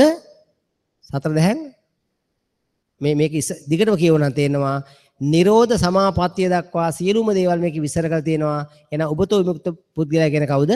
සතර දැහැනුත් වෙලා නිරෝධ සමාපත්තිය දක්වා අට සමාපත්තිය පූර්ණ නව අනුපූර සමාපත්තිය වඩන කෙනාට කියනවා උපතෝ විමුක්ත පුද්ගලයා. දැන් මේ පුද්ගලයන් අතර චේතෝ විමුක්ත උපතෝ විමුක්ත ප්‍රඥා විමුක්ත. හොඳ මේ කෙනා කවුද? උපතෝ විමුක්තයා. වචනේ ඇහුවම අපිට හිතන ප්‍රඥා විමුක්ත හරි ෂෝක් කියලා. නමේ තියෙනවනේ පොඩි. ප්‍රඥා විමුක්තයි. ඒක නෙමෙයි ඇත්ත කතාව මොකද්ද? අධ්‍යක්ීම පූර්ණ කරගෙන නවානුපුර සමාපත්තිය නිරෝධ සමාපත්තිය දක්වා යන්න පුළුවන් එත උපතෝ භාග විමුක්තිය කරා තමයි අතිශය වැදගත් කෙනා. ඇයි? මේ නිවන් මාර්ග හරියටම අත්දැකලා තියෙනවා. ප්‍රඥා විමුක්තිය අත්දැකලා තියෙනවා. නමුත් අර නිරෝධ සමාපත්තිය අත්දැකලා නැහැ. වැඩිපුර අධ්‍යක්ෂකෙන උපතෝ විමුක්ත භාග පුද්ගලයා සෑහෙන වටිනවා. මොකද අනිත් කට්ටියට සෑහෙන ආදර්ශයක් යමක් කියලා දෙන්න, ප්‍රශ්නයක් වල ලියලා දෙන්න ඒ කට්ටිය අත්‍යවශ්‍යයි. තේරෙනවනේ? ඒතර මේ කුමන ක්‍රමයකින් හෝ ආර්ය දහන වඩන්න ගැද නොවඩන්න කියලා තියෙන්නේ. මොන ක්‍රමයෙන් ගියත් සතර දහන අනිවාර්යයි. සම්මා සමාධිය පූර්ණ නොවි නිවන් දකින්නම කොහෙවත් විස්තර කරලා නැහැ. නැත්නම් ඉතින් ආර්යයෙන් බණ අහන්න ඕන. බණ අහලා සෝවාන් සකෝදම අනාගාමී අරිහත් වෙන්න පුළුවන් ක්‍රමයක් තියෙන කො මේ කාලේ වෙන්නේ නැහනේ. ඒක නිසා සතර දහන වල යන ක්‍රමෙ විතරයි අපිට ඉතුරුලා තියෙන්නේ. ප්‍රීතිය වැඩි වීමට ප්‍රහාණය කළ යුත්තේ. මේ කර්මස්ථාන වලදී ප්‍රථම ධානයට ප්‍රීති සුඛ නොවෙන්න හේතුව මොකද්ද? මෙන්න මේ කොහේ හරි තියෙන ගැටලුවක්. දැන් තමන් දැහැන් වඩන්න ගිහිලා දැහැන් නොවැඩිච්ච කට්ටිය මං ඊයේ පෙරිදත් කිව්වා ඇවිල්ලා මේ ටික අහගන්න කොහේ වැරද්ද තියෙන කොහෙද කියලා මේ සාකච්ඡාව අහදී තේරෙනවා. තමන්ට දැහැන් නොවැඩෙන්න මොකක් හරි ගැටලුවක් තියෙනවා. මොකද්ද මේ ගැටලුව? කොහෙද මේ ගැටලුව තියෙන්නේ කියලා මේ සාකච්ඡාවේ තේරෙන ගන්නවා. අංගුත්තර නිකාය 3 ප්‍රීති සූත්‍රය 339 පිට. සාරිපුත්තේ මැනවි සාරිපුත්තේ යම් කලක ආරසාවක ප්‍රවිවේක ප්‍රීතිය ලබා වෙසේ නම් ඔහුට ඒ සමහේ පස් දහම් කෙනෙක් නොයිති. මෙන්න මේ දහම් පහ නැත්තම් ඔහුට ප්‍රීතිය ලැබෙනවා. කාමෝප සංහිත වූ යම් දුක් දුම්නසක් වේ නම් ඒ සමහේ ඔහුට ඒද නොවේ. කාම සංහිත වූ යම් සුව දුම්නසක් වේ නම් ඔහුට ඒ සමහේ ඒද නොවේ. න කාම නිසාර කරන දෝමනස් දුක් දුම්නසත් නැහැ. සුවසොම්නසත් ඔහුට නැහැ. අකුසලෝප සංහිත වූ යම් දුක් දුම්නසක් වේ නම් ඒද ඔහුට නොවේ. ඒ සමේ නොවේ. අකුසලෝප සංහිත වූ යම් සුවසොම්නසක් වේ නම් ඒද ඒ සමේ ඔහුට නොවේ. කුසලෝප සංහිත වූ යම් දුක් දුම්නසක් වේ නම් ඒ සමේ ඔහුට ඒද නොවේ. සාරිපුත්‍රනේ යම් කලක ආරසාවක ප්‍රවිවේක ප්‍රීතිය ලබා විසේ නම් ඔහුට ඒ සමේ පංච කාරණෝ නොවේති. අඩුම ගානේ පළවෙනි දැහැන්ට සම්බන්ධ ඉන්න මොකක්ද දැකන්න ඕන? කාමයෙන් හටගන්න දුකක් නැහැ. කාමයෙන් හටගන්න සෝමනස්සයක් නැහැ. අකුසලයක දස අකුසලය. දස අකුසල ප්‍රාණඝාත අතත්තාදාන කාමමිත්‍යා මුසාවාද පිසුනාද පරදා පලාප අවිජ්ජා දොමන මිත්‍යා දිට්ඨි. දැන් කෙනෙක් සතෙක් මල සතුට වෙන්න පුළුවන්. අකුසලෙන් සතුට වෙනවා. තවත් කෙනෙක් අකුසලෙන් දුක් වෙනවා. අනේ බලන්නකො සතා ෂෝකිට මැරුවනේ බලන්නකො කියලා අඬ ඉන්නේ. ආන්න එකක් නැති වෙන්න ඕන. අකුසලෙන් සහ පාපයක එකක් නැති වෙන්න ඕන. කාමයෙන් සහ සුවයක් තියෙන එක නැති වෙනවා. කාමයෙන් සහ දුකක එකක් නැති වෙන්න ඕන. මෙන්න මේ ටික ඔක්කොම පහම නැති වුනහම ඔහුට ප්‍රීතිය හට ගන්නවා. ප්‍රථම ධ්‍යාන තලට යන්න ගන්නවා. ප්‍රීති සුඛ නැත්තම් නැගෙන්නේ නැහැ. Tamanට පළවෙනි දෙහට යන්න බැන්න බලන්න හොඳට කල්පනා. මෙන්න මේ මොකද්ද මේ අපිට අඩුවක් තියෙන්නේ. ඒ අඩුව සම්පූර්ණ කරගත්තාම දැහැන සම්මෙදින පුළුවන් වෙනවා. මෙතන එක පාළි කොටස ඉන්ටර්නෙට් එක හරහා ඔන්ලයින් අහපු ප්‍රශ්න ටික අපි පහෙන් පස්සේ අනුමෝදනාව කරලා ගිය සතියේ වගේම සෑම සතියේම ඔන්ලයින් අහන ප්‍රශ්න ඔක්කොම පහෙන් පස්සේ විස්තර කරලා දෙන්නම් අනික් කට්ටියට. පහෙන් පස්සේ මේ අනුමෝදනාවත් කළ ඉවරලාට පස්සේ මොකද දුර බැහැර යන කට්ටිය ඉනවා. ඒකට ගියාට පස්සේ මේ සාකච්ඡා ප්‍රමුඛ වෙනවා. නැත්තම් අර ප්‍රශ්නෙට උත්තර දීලා ඉවරන මේ සාකච්ඡාව කරන්න වෙලාවක් නැහැ. ඒතර සාකච්ඡාව අර වේගෙන් ගිහිලා කියන ටික කියා ගන්න වෙන්නේ නැහැ. පහෙන් පස්සේ මේ ප්‍රශ්නෙට විසඳලා දෙන්නම්.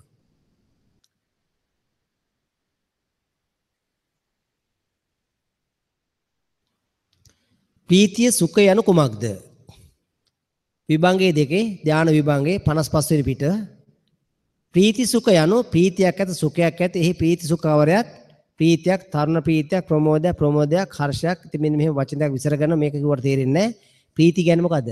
ඊතර පුංචි ළමයෙක් විභාග පාස් වෙලා ආපු ගමන් මොකද්ද අම්මට තාත්තට ඇති වෙන්නේ? හරි සතුටක්. ප්‍රීතිය දැනෙන්නේ හිතට. සුඛ දැනෙන්නේ කයට. අසීමිත සුවයක් තද ඒසියක ඉන්න වගේ ශරීර සුවයක් එන්න ගන්නවා පුදුමාකාර සුවයක්. ඒක අර මේ ලෝකයේ මේ පංචකාම ආස්වාදයෙන් කිසිම දවසක ගන්න තියා හිතන්නවත් බෑ අලුක කරන්නවත් බැරි මට්ටමේ මහා අති දැවැන්ත සුඛයක් සහ ප්‍රීතියකින් සිතත් ගතත් සම්පූර්ණ පිරීතිරි යන ගන්නවා මේ පළවෙනි දෙවෙනි තුන්වෙනි දෙහැන්වලදී. තේරෙනවනේ? අපි ශාරීරික සුව විඳලා තියෙනවා. මෙහි කර්කශ අවුවේ ඉඳලා අපි හිතුව පළවෙනි දවසේ නූරෙලි ගියාට පස්සේ මුල්ම දවසේ හරි සනීපයින් නැගට. ඔන්න ඒ වගේ අසීමිත එකක්. ඒක තමයි අපිට පොඩක් අර උපමාවට කියන්න තියෙන්නේ. තද දැන් ගොඩක් අට සීතලේ ඉන්නා වගේ දැනනවා කියලා කියන්නේ. සීතල කියන්නේ මේ සුඛ. සුඛ සනීපවම සීතල. දැන් AC එකක් දාගත්ත සනීපයි. තේරෙනවද? අන්න ඒ වගේ අසීමිත සුඛයක්, ප්‍රීතියක්, සතුටක් එන්න ගන්නවා මේ ධ්‍යානදී ප්‍රීති සුඛ. ඉතින් මේවා අමුතු ඒවා නෙවෙයි නිකන් මේ වඩනකොට දැනෙනවා Tamanට. මේක දැන් මේවා නිවන් සුව නෙවෙයි. මේ ප්‍රීති සුඛ කියන්නේ මොනවද මේ? ධ්‍යාන සුඛ. නිවන් සුවේ හිත තියලා භාවනා කරනකොට දැනෙනවා ප්‍රීති සුඛ මේ ධ්‍යාන සුව මේ තියෙන්නේ. අසීමිත ප්‍රීතියක් සුඛයක්, හිතට ප්‍රීතියක්, කයට සුඛයක් දැනෙන ගන්න ඕනවට කියන ප්‍රීති සුඛ ධානාංග.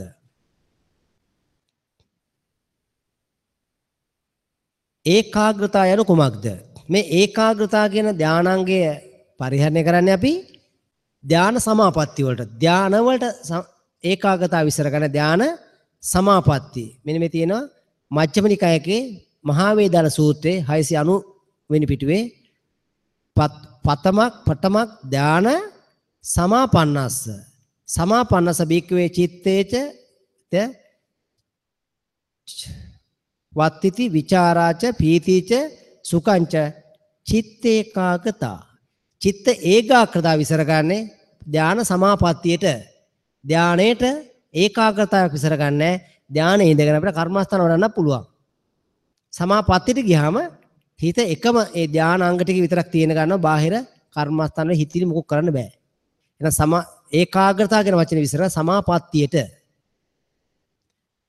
පරිවර්තන ප්‍රථම ධානය කියලා විස්තර කරලා තියෙන්නේ. ඇවැත් මේ ප්‍රථම ධානය පංචාංග සමන ප්‍රථම ධානයේ ධාන සමාපත්තිය පරිවර්තන මේක දෝෂ සහිත පරිවර්තනය කරලා තියෙන්නේ. ධානය සමාපත්තිය එකයි කියලා පරිවර්තනය කරලා තියෙන්නේ. ප්‍රථම ධානයේදී චිත්ත ඒකාග්‍රතාව නැහැ. ධාන සමාපත්තියේ චිත්ත ඒකාග්‍රතාව තියෙනවා. මහා වේදාල සූත්‍රයේ මජ්ක්‍ධිම නිකාය 1.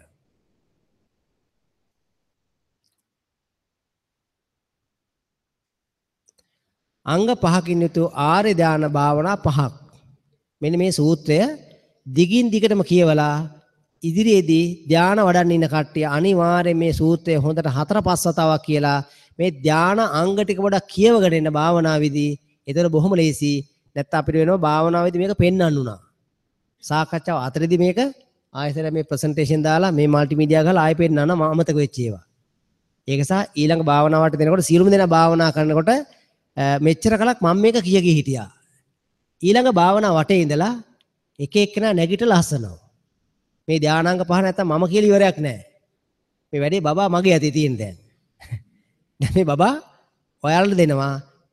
එදා මම පටන් ගත්ත වැඩේ ඉස්සරහදී භාවනා කරනකොට අහන පළවෙනි දෙහෙන් ලක්ෂණ මොකද දැන් කියන්න එපා. එක එකනා කියනවා. එතකොට මේ ධාන අංග 5 අංග ටික මතක තියෙන්න ඕන. ධාන 4 අංග ටික මතක තියෙන්න ඕන. නැත්නම් ධාන වඩන හරි කරදරයි. ඇයි? එකම එක 200ක් ඇවිල්ලා අහනවා. 200 දෙනෙක් ඇවිල්ලා අහන එකම දේ. කියලා ඉවරයක් නැහැ. තේරෙනවනේ? ඒ මොකෝ වෙලා තියෙන්නේ?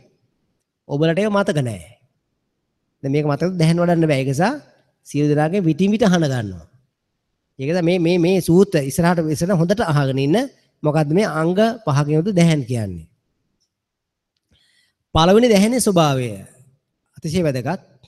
මෙන්න මෙතින්ද අපිට ඕන පළවෙනි දැහන වඩන්න ගියාම විභංගයේ දෙකේ ධාන විභංගයේ 53 වෙනි පිටුවේ තියෙනවා විවිච්ඡ කාමේ විවිච්ඡ අකුසලේහි යනු මොකද්ද කියලා. කාමයෙන් වෙන්ව අකුසල ධර්මයෙන් වෙන්ව. මොකද්ද කාම මොකද්ද අකුසල කියලා බලා ගන්න ඕන. යනු එහි කාම කවරයක්. ඡන්දය කාමය, රාගය කාමය, ඡන්ද රාගය කාමය, සංකල්ප කාමය, රාග කාමය, සංකල්ප රාගය කාමයයි. මොහු කාමයේ කියුන් ලැබේ. සංකල්ප රාගය තමයි කාමය කියලා කියන්නේ. එහි අකුසල ධර්මයේ කවරයත් අකුසල මොකද්ද? කාමච්ඡන්ද ව්‍යාපාද තීන මිද්දේ උද්ධච්ච කුක්කුච්චේ විචිකිච්ඡා යන මොහ අකුසල ධර්මයෝයි. තව විදිහ ගත්තොත් දස අකුසලය. ඒ ගත්තත් හරි. මේ 5යි කරත් එකයි 10යි කරත් එකමයි. මෙසේ මේ කාමයන් කෙරෙන්ද මේ අකුසල ධර්මයන් කෙරෙන්ද වෙන් වූයේ වේ එහින් කියුන් ලැබෙයි විවිච්ඡ කාමේ විවිච්ඡ අකුසලෙහි. මේ ප්‍රථම ධ්‍යාන දෙවෙනි ධ්‍යාන වඩන්න යන ආර්ය ශ්‍රාවකයා විවිච්ඡ කාමේ විවිච්ඡ අකුසලෙන් තමයි ධ්‍යාන වඩන්න ආරම්භ වෙන්නේ. මේ වචන දෙක තේරෙන්න ඕන. අංගුත්තර නිකාය තුන පංචාංගික සමාධි සූත්‍රයේ 39 වෙනි පිටුව මහානි ආර්ය වූ පංචාංගික සමන්වග සම්මා සමාධි වූ භාවනා කවරත් මහානි මේ සස්ත්‍රේ මහාන කාමෙන් වෙන්ව අකුසල ධර්මයන්ගෙන් වෙන්ව. පාලි පදේ මොකද්ද? ඔය තියෙන්නේ ඉද බික්කු විවිච්ඡ කාමෙහි විවිච්ඡ අකුසලෙහි ධම්මෙහි. මොකද විවිච්ඡ කාමෙහි විවිච්ඡ අකුසලෙහි කියලා කියන්නේ? රාග දේශමාංගෙන් මිදිලා පංචේ නීවරණ දුරු කරගත්තට පස්සේ මෙන්න මේ මට්ටමට සතර සතිපට්ඨාන වඩන්න ඕන. මේ කාමයන් පස්සේ යනකට යන එකේ ආදීනව දැකලා සෑහෙන දුරක් මේක ප්‍රහීන වුණාට පස්සේ ඉතින් එහාට මොකද කරන්නේ? විතර්ක සහිතව විචාර සහිතව විවේකිනුපන් ප්‍රීති සැප ඇති ප්‍රථම ධ්‍යානට පැමිණ වාසය කරයි. සවිතක්කං සවිචාන විවේකජ ප්‍රීති සුඛං. හෙතේ මේ කරජකයම කරජකය කියන්නේ මේ ඝනකය කරජකයම ප්‍රථම ධ්‍යාන විවේකයෙන් හටගත් ප්‍රීති සුඛයෙන් තෙමේ ගන්න තෙත් ගන්නවයි. ඒක ප්‍රථම ධ්‍යානය මුළු කය පුරාම තියෙනවද නැද්ද? මුළු කය පුරාම තියෙනවා. හෙතේ මේ කරජකයම කෑල්ලක් නෙමෙයි. දැන් සමහර ධානය විස්තර කරන මම අහලා තියෙන සමහර ගුරුවරු ඉන්නවා මෙතන ප්‍රථම ධානය. නහය මුළු ප්‍රථම ධානය. මෙන්න මේ හරිය දෙවෙනි ධානය. තුන්වෙනි ධානය මේ හරියේ චතුර්ථ ධානය ඉස්මුදුනේ. දැන් හතර ධානය නම් පූර්ණයි. ආකාස අනංජයතින් තාපඩ පල්ලෙහායි. නිරෝධ සමපත්තින කොයි හරි තින්නේ. ඈ? දැන් මෙතන 1 2 3 4 ගියානේ. හරි 4 දැන් මෙතන. ඇයි තව තියෙන නවානුපුර සමාපත්තිය? ආකාසනේ තාපඩ මෙහි. විඤ්ඤාණන්තේ මෙහෙ පල්ලෙහා බහැලා නිරෝධ සමාපත්තියන කොයි හරි නතර වෙන්නේ. පොඩ්ඩක් කල්පනා කරලා බලන්න. මෙන්න මෙහෙම ධානා වඩවන ගුරුවරු ඉන්නවා. ඉතින් ඒ ගුරුවරු දැන් මේ වෙනකොට මම හිතන්නේ ඉන්න හිට තැන මතක නැහැ. ඒ වෙලාවට තියෙන අර වැරදි ධර්ම අරගෙන මිනිස්සු පටලවලා තමනු පැටලලා ඉන්න හිට දැන් නිච්චි නෑ දැන්. ඒ වගේ මහා පුදුමා මේ සූත්‍රෙ කියවන්නේ හොයන්නේ. මේ ත්‍රිපිටකේ කියවන මේ කියවුව නැතිව නිකන් දාන ටික අරගෙන මේ කියවුවාම ඇති. මේ පුංචි දෙයක් මේ. මේ අපි ගිහි වතක රස්සාවක් කරන අතරේ මම ඒ කාලේ මාස 3ක් අද මේ ත්‍රිපිටකය කියවල ඉවර කරනවා. වැඩට ගිහිල්ලා ඇවිල්ලා හවසට හැන්දෑ නිකන් එනවා කියවන මේ විදිහ. මේ මහා මෙරක් ඇති එකක් නෙමෙයි. මේ ත්‍රිපිටක සූත්‍ර කියන ක්‍රමයක් තියෙනවා. අර ඩිසයින් කෝඩ් කියලා තියෙනවා ගාන ටට්ටක් ගාලා තියෙන ඩිසයින් කෝඩ් එක තියෙනවා. ආන්න ඒ වගේ එහෙම ක්‍රමයක් තියෙනවා. ඒ වගේ මේ ත්‍රිපිටක කෝඩ් එකක් තියෙන්නේ. මේ කෝඩ් එක කියවා යන වග්ග තියෙනවා. වග්ග කියන්නේ මොකද්ද? වර්ගයක්. එකක් දෙකක් කියව ඉතුරුත් ඒ වගේම තමයි. මේ මුළු ත්‍රිපිටකය කියවන දෙයක් නැහැ මේකේ. වග්ගයක් ගත්තා මහ ගොඩක් තියෙනවා. එකක් දෙකක් කියවගත්ත එකම තමයි තියෙන්නේ. මානසිකාර සූත්‍රය කිව්වත්, සන්ද සූත්‍රය කිව්වත් ඒ ළඟම තව සමාධි සූත්‍රය. ඕකේ තියෙන ඕකමයි. අංගුත්තර නිකායේ ඔය මානසිකාර සූත්‍රය ආසන්නේ ඔක්කොගේම එකම දෙයක් කියන්නේ. එකම දෙයක් එක එකකට කියපුවා තියෙන්නේ. ඒ ඔක්කොම කියව ගන්න ඕනේ නැහැ. එකක් කියවන් ඇති ඕක. තේරෙනවනේ? ඒක සරලයි වැඩේ. ඒ වග්ග මෙතන කියවන්න ඕන. ඒ තාක්ෂණ අහුණු ටිකක් කියවා යනකොට. ඩිසයින් කෝඩ් එක කියවන කියවුවම ටක් ගාලා තේරෙනවා මේක. ප්‍රීතිසුඛෙන් තෙත් ගන්නයි හාත්පසින් තෙමයි හාත්පසින් පුරවයි වටා පතුරවයි ඔහුගේ හැම ප්‍රත්‍යංගයන් යුත් කායාගේ කිසිවක් විවේකජ ප්‍රීතිසුඛෙන් මේ වචන කියවන්න බලන්න. නොපසන්නාලද නොවේ. නොපසන්නාලද නොවේ. පසන්නාලද වෙයි. මුළු ශරීරයම ප්‍රීතියෙන් සුඛෙන් පිරලා තියෙන. සුඛෙන් පිරලා තියෙන මුළු ශරීරයෙන් සුඛෙන් පිරලා තියෙන්නේ. එක තැනක්ද? ඔළුව හරියද? කඳ හරියද? කකුල් දෙකද? මුළු ශරීරයම ප්‍රීති සුඛෙන් පිරලා. ප්‍රථම ධානය ඉන තාක්කල් තමන් සුඛ ගුලියක්. ඇඟිල්ල ඉඳලා හිස දක්වා මුළු ශරීරයම සුවයෙන් පිට සුව ගුලියක්. කෑල්ලක් නෑ. කන් පෙති අත් ඇඟිලි මහපට ඔක්කොම එකයි. මේකට දිරද උපමාවක් දෙලා තියෙනවා. ඔහුගේ හැම ප්‍රත්‍යංගයන් යුත් කායයේ කිසිවක් විවේකයේ පිසුකේ නොපහලේ නොවේයි. දක්ෂ වූ නැවෑමියෙක් වේවයි නැවෑමි අතවැසියෙක් වේවයි ස්තලියෙන් නහනසුළු හෙලා දියෙන් ඉස යම්සේ හනාද ඔහුගේ සනානීය පින්ඩේ උදක ස්නේහය අනුව ගියේ ස්නේහ පරිගත වූයේ ඇතුළත පිටත දියෙන් පසන්නා ලද්දේ නොද වැగిරෙයි මහණනි එපරිද්දෙන්ම මේ කියන්නේ ඔය ඉස්සර කාලේ තිබුණානේ මොකක් හරි ඇඟේ ගාන මොකක් හරි ගුලියක්. ඒ ගුලිය හදලා මෙහෙම හදුවාට පස්සේ ඒ ගුලියේ ඇතුළ සම්බන කොකුම් පොතු කහ ඔය එක එක දාලා සුවඳ විලවුන් වර්ග දාලා හදාගත්ත ඇඟේ ගාන එකක්. ඒක හැදුවාට ඒ ගුලිය හදාගත්තට පස්සේ ගුලියේ සම්පූර්ණ ඇතුළ තෙත් වෙලා තියෙන්නේ. වැగిරෙන්නෙත් නැහැ. මේක ඔය කියන්නේ සන්තුෂ්ත වෙලා කියන්නේ. ජලයෙන් සන්තුෂ්තයි. වැగిරෙන්නෙත් නැහැ අඩුත් නැහැ. අන්න ඒ යම්සේද අන්න ප්‍රථම ඥානයේ ස්වභාවය අන්නේ එලෙසයි. පිටත දියෙන් පසන්නා ලද්දේ නොද වැగిරෙයි මහණනි එපරිද්ද මහණ මේ කලජකය විවේකජ ප්‍රීති සුඛයෙන් තෙමාලයි වටා තෙමාලයි හාත්පසින් පුරවයි වටා පසයි ස්වරාංගයෙන් යුතු ඔහුගේ කායාගේ කිසිත් විවේකජ ප්‍රීති සුඛයෙන් නොපහළනා ලද නොවේ මහණ මේ පංචංග සමන්වගත ආර්ය සම්මා සමාධික මේ ප්‍රථම භාවනාවයි. මෙන්න මේ ප්‍රථම භාවනාව පළවෙනි දැහැන ඉන්නකොට මොකද වෙන්නේ? සවිතක්කං සවිචාර විවේකජ ප්‍රීති සුඛ. ප්‍රීතියෙන් සුඛයෙන් හිත පිනා ගිහිල්ලා කය සුඛයෙන් පිනා ගිහිල්ලා. දෙවන දැහැනේ ස්වභාවය මහණි තවද මහණ විතර්ක ਵਿਚාරණගේ වූපසමයෙන්. පළවෙනි දැහැනේ ඉන්නකොට විතක්ක ਵਿਚාර එනවා. ප්‍රීති සුඛක් තියෙනවා, කාම සංකල්ප, ව්‍යාපාද, හිංසා සංකල්පත් විтин විට එන්න ගන්නවා. වූපසමයෙන් අයින් වෙනවා. දෙවෙනි දැහැනට එනකොට අර බාහිර විතක්ක ਵਿਚාර බාහිර සිතුවිලි සියල්ල ඉවරයි. දැන් කර්මස්ථාන විතර හිත තියෙන්නේ. සමාධියෙන් උපන් ප්‍රීති හා සුඛය ඇති ද්විතීක දානට පැමිණ වෙසෙයි. හේ මේ කලජකයම සමාධිය ප්‍රීති සුඛයෙන් මනමින් තෙමයි හාත්පසින් තෙමයි හාත්පසින් පුරවයි පසයි. ඕගේ සියලු ප්‍රත්‍යංගයන් කිසිදු ශරීරාංගයක් සමාධිත ප්‍රීති සුඛයෙන් නොපහලේ නොවේ කියන පහලේ වෙයි. මහණේ ඇතුළත දිය ඇති දියවිලක යම්බදු වේ නම් එයට පැදුම් දිගින් උදකයාගේ ආගමනයක් නොවන්නේය. මේ කියන්නේ වතුර පිරිච්ච විලක් තියෙන සීතල වතුර පිල්ලා උතුරු නැගෙනහිර මේ වටේ එක දිශාවකින්වත් මේකට වතුරෙන නලයක් නැහැ. උතුරු දිගින් උදකයාගේ ආගමන මුඛයක් නොවන්නේය. මේ වතුර පිරෙන්නේ නැහැ ආයේ. දකුණු දිගින් උදකයාගේ ආගමන මුඛයක් නොවන්නේය. මේකේද කලින් කල සම්‍යක් වර්ෂාවද නොවස්නේය. උඩින් වතුර වැටෙන්නේත් නැහැ, වටෙන් ඉන්නෙත් නැහැ. වතුර විලක් පිරලා තියෙනවා සීතල වතුරෙන්. මේකේද කලින් කල සම්‍යක් වර්ෂාවද නොවසන්නේය. උඩින් වතුර වැටෙන්නේ නැහැ වැහැලා. වැලිත් ඒ දියවිලින් සීත වාරි ධාරායක් බිඳ නැගී ඒ දියවිලම සිසිල් දියෙන් තෙමන්නේය. ඒ ඇලේ සිසිල් ජල ධාරාවක්.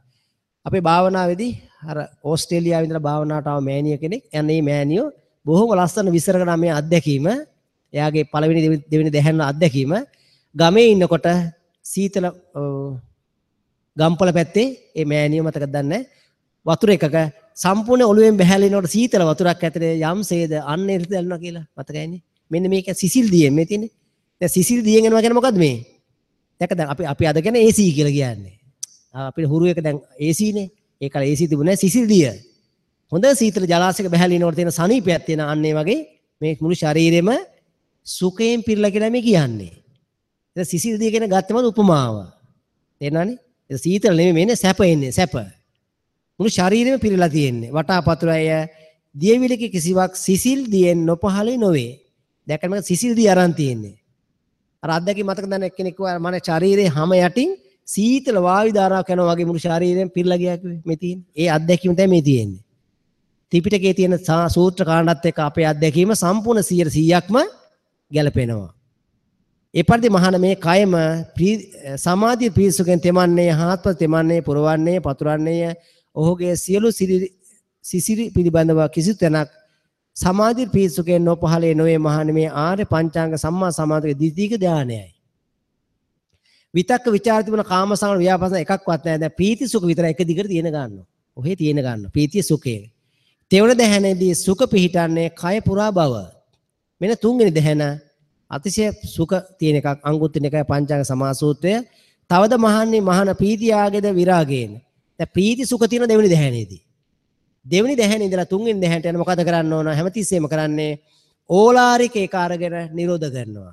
මොකද ඕලාරික ප්‍රීති. හිනාවෙච්ච ස්වභාවය. ප්‍රීති අනිත්‍යයි දුක්ඛයි අනාත්තයි අසාරයි හරයක් නැහැ කියලා ඒකෙ මිදෙනවත් එක මොකද වෙන්නේ? සුඛ ඒකාග්‍රතාව තුන්වෙනි දැහැන්ට එන ගන්නවා. මේ ධානාංග ටික ඊළඟ භාවනාවට අනිවාර්යයෙන් මතක තියාගෙන ඉන්න එක එක්කෙනා නැගිටලා මේක කියන්න කියනවා. නැත්තම් මේක කරන්න අමාරුයි මම කියලා ඉවරයක් නැති වෙනවා. සුඛේද කයින් විඳී ඒ තුතික ධානයට පැමිණ වෙසෙයි හේ මේම කය නිෂ්පීතික සුඛයෙන් තෙමයි හාත්පසින් තමයි පුරවයි පතුරවයි සියලු ශරීරාගේ කිසිවක් නිෂ්පීතික සුඛයෙන් නොපහළේ නොවේ. මහණෙනි නිලුපුල් විලක වේවයි පියුමාරක වේවයි පරණ විලක වේවයි ඇතම් උත්පලයෝ මල් පද්මයෝ පුණ්ඩරිකයෝ මේ කියන්නේ නෙළුම් මල් ගැන කතා කරන්නේ. දීහි උපන්නාව දීහි වැඩනාව දීහි නොනැගුණාහු ජලතලයේ ඇතුළතම නිමග්න වඩනාය. වතුරෙන් උඩට ආපු නැතුව නෙළුම් මලක් යන්තම් ඔන්න මෙන්න තියෙනකොට මුළු වතුරේ යට ගිල්ලා තියෙන සීතල වතුරේ. වළඳ ඔහු අගපටන් මුල දක්වා සිසිල් දියෙන් තෙමුණා හෝ හාස්පසින් තෙමුණා පිරිපුන්නවා හාස්පසින් පහලාහු වෙත් ඒ විල්හුගේ සියලු උපුලන්ගේ වේවයි පද්මයන්ගේ වේවයි පුණ්ඩරිකයන්ගේ වේවයි සිසිල් දියෙන් හාස්පසින් නොපහලේ කිසිදු නොවේ. වතුරෙන් උඩට එන්න හදන මල් පොහොට්ටුවක් ඇතුලේ සම්පූර්ණ සිසිල් දියෙන් ඇතුලේ පීරලා තියෙන මොන ආකාරයෙන්ද අන්න ඒ වගේ සම්පූර්ණ මුළු කයම අන්න ඒක තියෙන සීතල තියෙන වගේ පුදුමාකාර සුවයකින් මේක ශරීරය පිරි ඉතිරි යන්න ගන්නවා. මේක තමයි මේ දැහැන් සුව.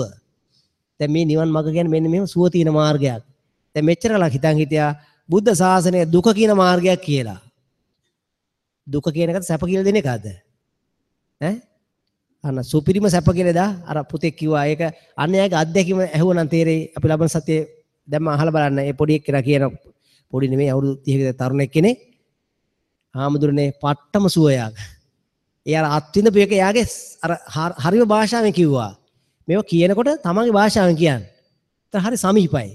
දැන් මේ කල්පනා කළා අම්මා පට්ට කිව්වොත් කට්ටිය මම කියයිද දන්නේ නැහැ. මෙහි කිසි ගැටලුවක් නැහැ. තේරෙන්නේ මගේ ළඟ විතරයි හැබැයි ඕන දෙයක් කියන්න. කිසි ප්‍රශ්නයක් නැහැ.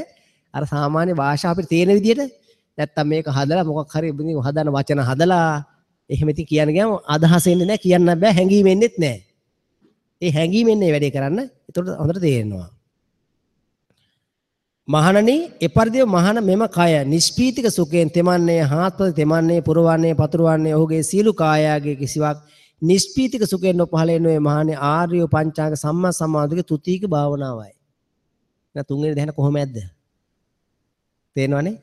තනිකර සුඛ සාගරයක්. මතක දන්නේ ආපු කට දකින්න නැති සියලු දෙනාම මේක කියාගන්නව ආඬනවා. මෙච්චර කාලයක් මේ බුදුදහම කියලා අපි කොහෙද අපි පිළිහිටවල තිබුණේ? ඇයි මෙච්චර කාලයක් මේ කවුරුවක් කියලා දීලා නැත්තේ? මේව කොහෙද තිබුණේ? මේව හොය කට්ටිය එක්කෙනෙකුට කියන්න බෑ. වචන කියවෙන්නේ නැහැ. ඇයි? සතුට වැඩිකම වචනේ ඉන්නේ නැහැ. එච්චර සතුටක් ප්‍රීතියක්. චතුර්ථය ධ්‍යානයේ ස්වභාවය.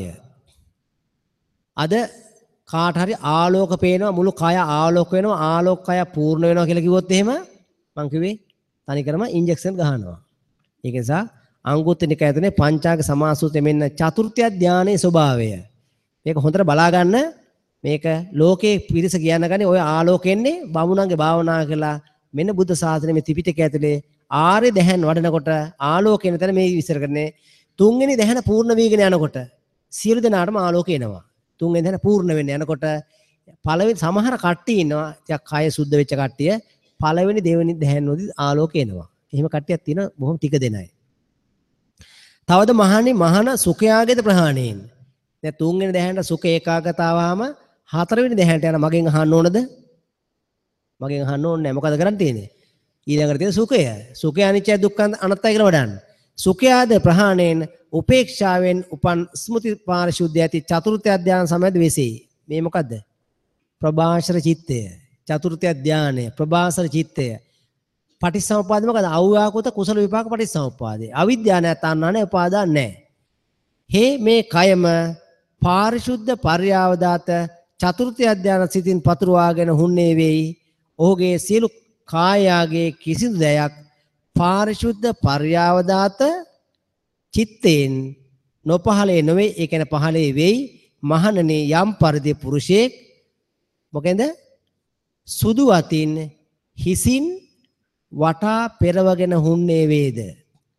සුදු රෙද්දක් අරගෙන මුළු ශරීරයෙන් පොරෝගෙන හිටියොත් මොන වගේද? ඕදාත කසිනෙන් හෙවත් සුදු ආලෝකයෙන් තමන්ගේ ශරීරය සම්පූර්ණයෙන්ම වැහෙන්න ගන්නවා. මුලින් වෙන්නේ මොකක්ද? දෙවෙනි තුන්වෙනි දැහැන් වලදී එක එක වර්ණයෙන් පාටෙන් ආලෝකය එන්න ගන්නවා. ඇවිල්ලා ටිකක් වෙලා යනකොට මොකද වෙන්නේ? ඔය ආලෝක වර්ණ වැඩි වෙලා සුදු වර්ණයට ඇවිල්ලා අවසානයේ සුපර් වයිට් වර්ණයට ඇවිල්ලා චතුර්ථ ධානය පූර්ණ වෙලා මුළු ශරීරෙම ආලෝක කයක් වෙන ගන්නවා.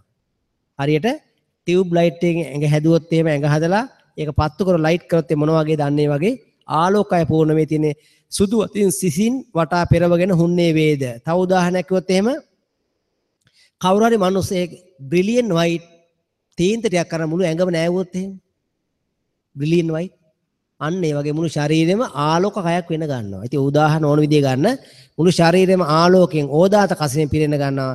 ඔහුගේ සියලු ශරීරයේ කිසිම දෙයක් අවදාත වශයෙන් මේ අවදාත මේ කියන ඕදාත. ඕදාත කියන්නේ සුදු පාට වස්ත්‍රයෙන් නොපහලේ නොවන්නේය. මුළු ශරීරෙම ආලෝකයෙන් පිට කයක්. මේවා තමයි තීන මිද්දේ දුරු කියන ආලෝක සංඥා වැඩි යුතුය කියලා වඩන්න කිව්ව ආලෝක තියෙනවනේ මතකයිනේ. අන්නේ ආලෝක ඇවිල්ලා වැඩිලා අවසානයේ මුළු කය ආලෝකයක් වෙන්න ගන්නවා. මහානේ ඒ පරිදිම මහානේ මේ කයම පාරිශුද්ධ පරිවාර චිත්තයෙන් පතුරවාගෙන හුන්නේ වෙයි. ඔහුගේ සිළු ශරීරයේ කිසිදයක් පරිශුද්ධ පර්යාවදාත චිත්තේ නොපහලේ නොවේයි මහානේ. ආර්ය පංචාංග සමාධියෝගේ චතුර්ථ ධානය භාවනාවයි. දැන් චතුර්ථ ධානය පූර්ණට මොකද වෙන්න ඕන? ආලෝකකය පූර්ණ වෙන්න ඕන. දැන් ඊයේ කියන්න බැරි වෙච්ච කට්ටිය අද ඇවිල්ලා කියලා හාමුදුරුවනේ මගේ ආලෝකය පූර්ණ වුණා. මේ භාවනාව වඩන්න ගියාම පළවෙනි දවස් 3 ඉඳලා 7 විතර වෙනකන් හිතෙන්නේ මේක දාලා යන්න. මේ මොකද මේ කරන වැඩේ වැඩෙන්නෙත් නෑ මාර යුද්ධයක් වඩන වැඩෙන්නේ නෑ. ඒ දැන් ඒවල කීප දිනක් කියලා ගියා. පළවෙනි දවස් 3 4 5 යනවා කියන්නේ මොකද්ද? මේක වැඩෙන්නෙම නෑ එපාම වෙනවා. දාලා ගිය මොකෝ වෙන්නේ? වැඩෙන්නේ නෑ. පස්වෙනි 6 වෙනි 7 වෙනි දවසේ ඔන්න දැන් පත්තු වෙලා එන ගන්නවා. යකඩ කැල්ලක් අර ලී කැල් දෙයක් අර මෙහෙ උලනවා. අනේ අතරේ දෙන ටික පස්සේ හිමින් උලනවා ගිනි හදාගන්න. ආයෙත් ආයෙ උලනවා. මොකෝ වෙන්නේ? මේ රත් වීගෙන නවත්තන වැඩේ. ආයෙ උලනවා. කවදාපත් වෙනවද? එක දිගට ගිනි එනකම ඕගනේ අමාරුයි තමයි උලනවා. උලලා අන්න ගිනිපත් වුණා. පත් වුණාට වැඩේ හරි. එතකන් කරන්න දෙයක් නැහැ උලන්නම තියෙනවා. කර්ම මත වඩන්න වෙනවා. වල්ලා මේක වඩන්න වෙනවා. ප්‍රත්‍යවේක්ෂාව මේ ආහාර ප්‍රත්‍යවේක්ෂාව සහ සීල ප්‍රත්‍යවේක්ෂාවන් තවද මහාන විසින් ප්‍රත්‍යවේක්ෂා නිමිත්ත මොනවට ගන්නා ලද්දේ මොනවට මෙනෙහි කරන ලද්දේ මොනවට බලන ලද්දේ ප්‍රඥාය මොනවට පිළිදෙන ලද්දේ වේ මහානි යම්සේ අනෙකක් හෝ අනෙකු ප්‍රත්‍යවේක්ෂා කරන්නේ සිතගත්තෙක් හෝ හුන්නෙක් හෝ ප්‍රත්‍යවේක්ෂා කරන්නේ හුන්නෙක් හෝ හෝනෙක් හෝ ප්‍රත්‍යවේක්ෂා කරන්නේද මහාන ඒ පරිදි මහාන විදිහේ ප්‍රත්‍යවේක්ෂා නිමිත්ත මොනවට උගන්නා ලද්දේ මොනවට මෙනෙහි කරන ලද්දේ මොනවට බලන ලද්දේ ප්‍රඥාය මොනවට පිළිදෙන ලද්දේ වේ මහාන ආර්ය පංචාංග සම්මා සමාධි මේ පංච භාවනාවයි ප්‍රත්‍යවේක්ෂා ඥාන කියනවා යම පරිහරණය කරද්දී ප්‍රත්‍යවේක්ෂා කරන්න කියනවා මේ නිමිති අනුමිති ව්‍යංජන අනුව්‍යංජන නොගෙන ප්‍රත්‍යවේක්ෂාව කළා ආහාර ප්‍රත්‍යවේක්ෂාව චීවර ප්‍රත්‍යවේක්ෂාව සහ යම කරන ප්‍රත්‍යවේක්ෂා සමාධියක් තියෙනවා මෙන්න ප්‍රත්‍යවේක්ෂා සමාධිය පූර්ණ වුණාට පස්සේ අංග පහකිනුදු නිවන් දකින සමාධි පහක් මේ ආර්යද අනාර්යද බමුණේවද මේ තනිකර ආර්යේව බමුණාංගේව නෙවෙයි ආර්ය සිවුර දැහැන සම්මා සමාධියයි හතරවෙනි දැහැට පූර්ණ සම්මා සමාධිය පූර්ණයි එහෙනම් සම්මා ඥාන සම්මා විමුක්ති පූර්ණ වෙලා අරිහත් ඵලය පූර්ණ කළා නිවන් මඟ පූර්ණ කරන අවස්ථාව දෙනවා ධානාංග අතර සම්බන්ධය මෙන්න මේකත් අත්‍යවශ්‍ය කාරණාවේ පළවෙනි දෙවෙනි දැහැන ස්වභාවය මජ්ක්‍ධිම නිකායේ මහා වේදල සූත්‍රයේ 715 වෙනි පිටුවේ ඇවත විශාකයෙන් මේ සස්නේ මහාන කාමෙන් වෙන්න අකුසල දාමෙන් වෙන්න විතර්ක සහිත විචාර සහිත පීති සුඛයි ප්‍රථම ධානයේ වල වාසය කරයි. හේ ප්‍රථම ධානයෙන් රාගය ප්‍රහීන කරයි. රාගය මිදෙන්න මොකද කරන්න ඕනේ නම්? ප්‍රථම ධානයෙන් තොරව රහත් නොවිච්ච කෙනෙක් නිකන් ඉන්නකොට ඉන්නෙම රාගයෙන් තමයි. ඇයි ඒ? රාගයෙන් ඉන්න නැතු ඇයි මේ ප්‍රථම ධානය නැත්තේ අපිට? රාගයෙන් ඉන්න නිසා. රාගේ මිදිච්ච ගමන් ඉන්නම ප්‍රථම ධානය ආර්යයෙක්. මෙතින් රාගේ ප්‍රහීන කරයි හේ ප්‍රථම ධාන එහි රාගානුසය ලුහු බැඳගෙන හෝනේ නොවේ. මේ යාගද දුක්ඛයාගද ප්‍රහාණය සෝමනස් දුම්නස් පහවගේ යෑමෙන් අදුක්කම සුඛ උපේක්ෂාවෙන් ජන්ත පාරිශුද්ධ ඇති චතුර්ථ ධානය සම්බන්ධ වෙසේ ඒ චතුර්ථ ධානයෙන් අවිද්‍යාව පුහුදුන් කෙරේ ඒ ධාන යෙහි අවිද්‍යා අනුශය ලුහු බැඳ ළගනේ නොවේ. ප්‍රථම ධානයේ රාග කාම රාග අනුශය නැහැ. චතුර්ථ ධානයේ අවිද්‍යානුශය නැහැ. එහෙනම් අවිද්‍යාවෙන් තොර වෙන්න චතුර්ථ ධානය සම්බන්ධ වෙනවා. රාගයෙන් මෙතන ප්‍රථම ධානය සම්බන්ධ වෙනවා. නැත්තම් ඉන්නෙම රාග දේශ මොකට තමයි. ඉතින් මෙන්න මේ chart එක මතක තියෙන්න ඕන. මෙන්න මේ chart එක අරන් හොඳට බලන්න මේක තියෙනවා. ප්‍රථම ධානයේ සවිතක්ක තියෙනවා, සවිචාර තියෙනවා, විතක්ක ਵਿਚාරක් තියෙනවා. ප්‍රීති සුඛක් තියෙනවා, සමාපත්තියට ඒකාග්‍රතාව තියෙනවා. දෙවෙනි දැහැන්නේ සවිතක්ක සවිචාර තියෙනවා, විතක්ක ਵਿਚාර නැහැ, අවිතක්ක අවිචාර. ප්‍රීති තියෙනවා, සුඛ තියෙනවා, ඒකාග්‍රතාව තියෙනවා. සමාපත්තියේදී තෘතීයික දැන සවිතක්ක සවිචාර දිගටම තියෙනවා, ප්‍රීති නිරෝධයි, සුඛ ඒකාග්‍රතාව තියෙනවා. චතුර්ථ ධානයේ සවිතක්ක සවිචාර තියෙනවා, උපේක්ෂා ඒකාග්‍රතයි චතුර්ථ ධානයේදී. මෙන්න මේ ටික මතක තියෙන්න වෙන නැත්තම් දැහැන්න වඩා අමාරුයි.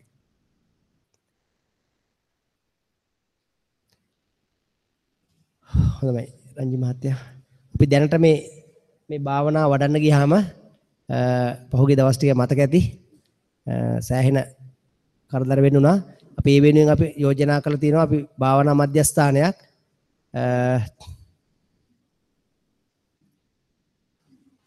දිගින් දිගට විස්තර කරනවා මේකට පුළුවන් ආධාරයක් කරලා මේ භාවනා මධ්‍යස්ථානයේ වර්ගඩි 12000ක විතර තියෙනවා. මෙන්න මේක හදාගත්තොත් අපිට දිගටම සෑම මාසෙකම දවස් 14 වැඩසටහන් කළා ධානය වඩන්න පුළුවන්. ඉතින් ඒකට අවශ්‍ය පිරිස දිගින් දිගටම ආධාර කරනවා. තව මාසයක් දෙකක් කරත් මේක නිර්මාණය කරන්න පුළුවන් වෙයි. පින් අනුමೋದනා කියලා. පින්වත් ඔබ සමගයේ දායකත්වයෙන් ඉදිකිරීමට යෝජිත නිසල ආරණ භාවනා මධ්‍යස්ථානයේ සදා අද දින පුණ්‍ය ආධාර ලබා දුන් පින්වතුන් පිරිස මෙසේයි.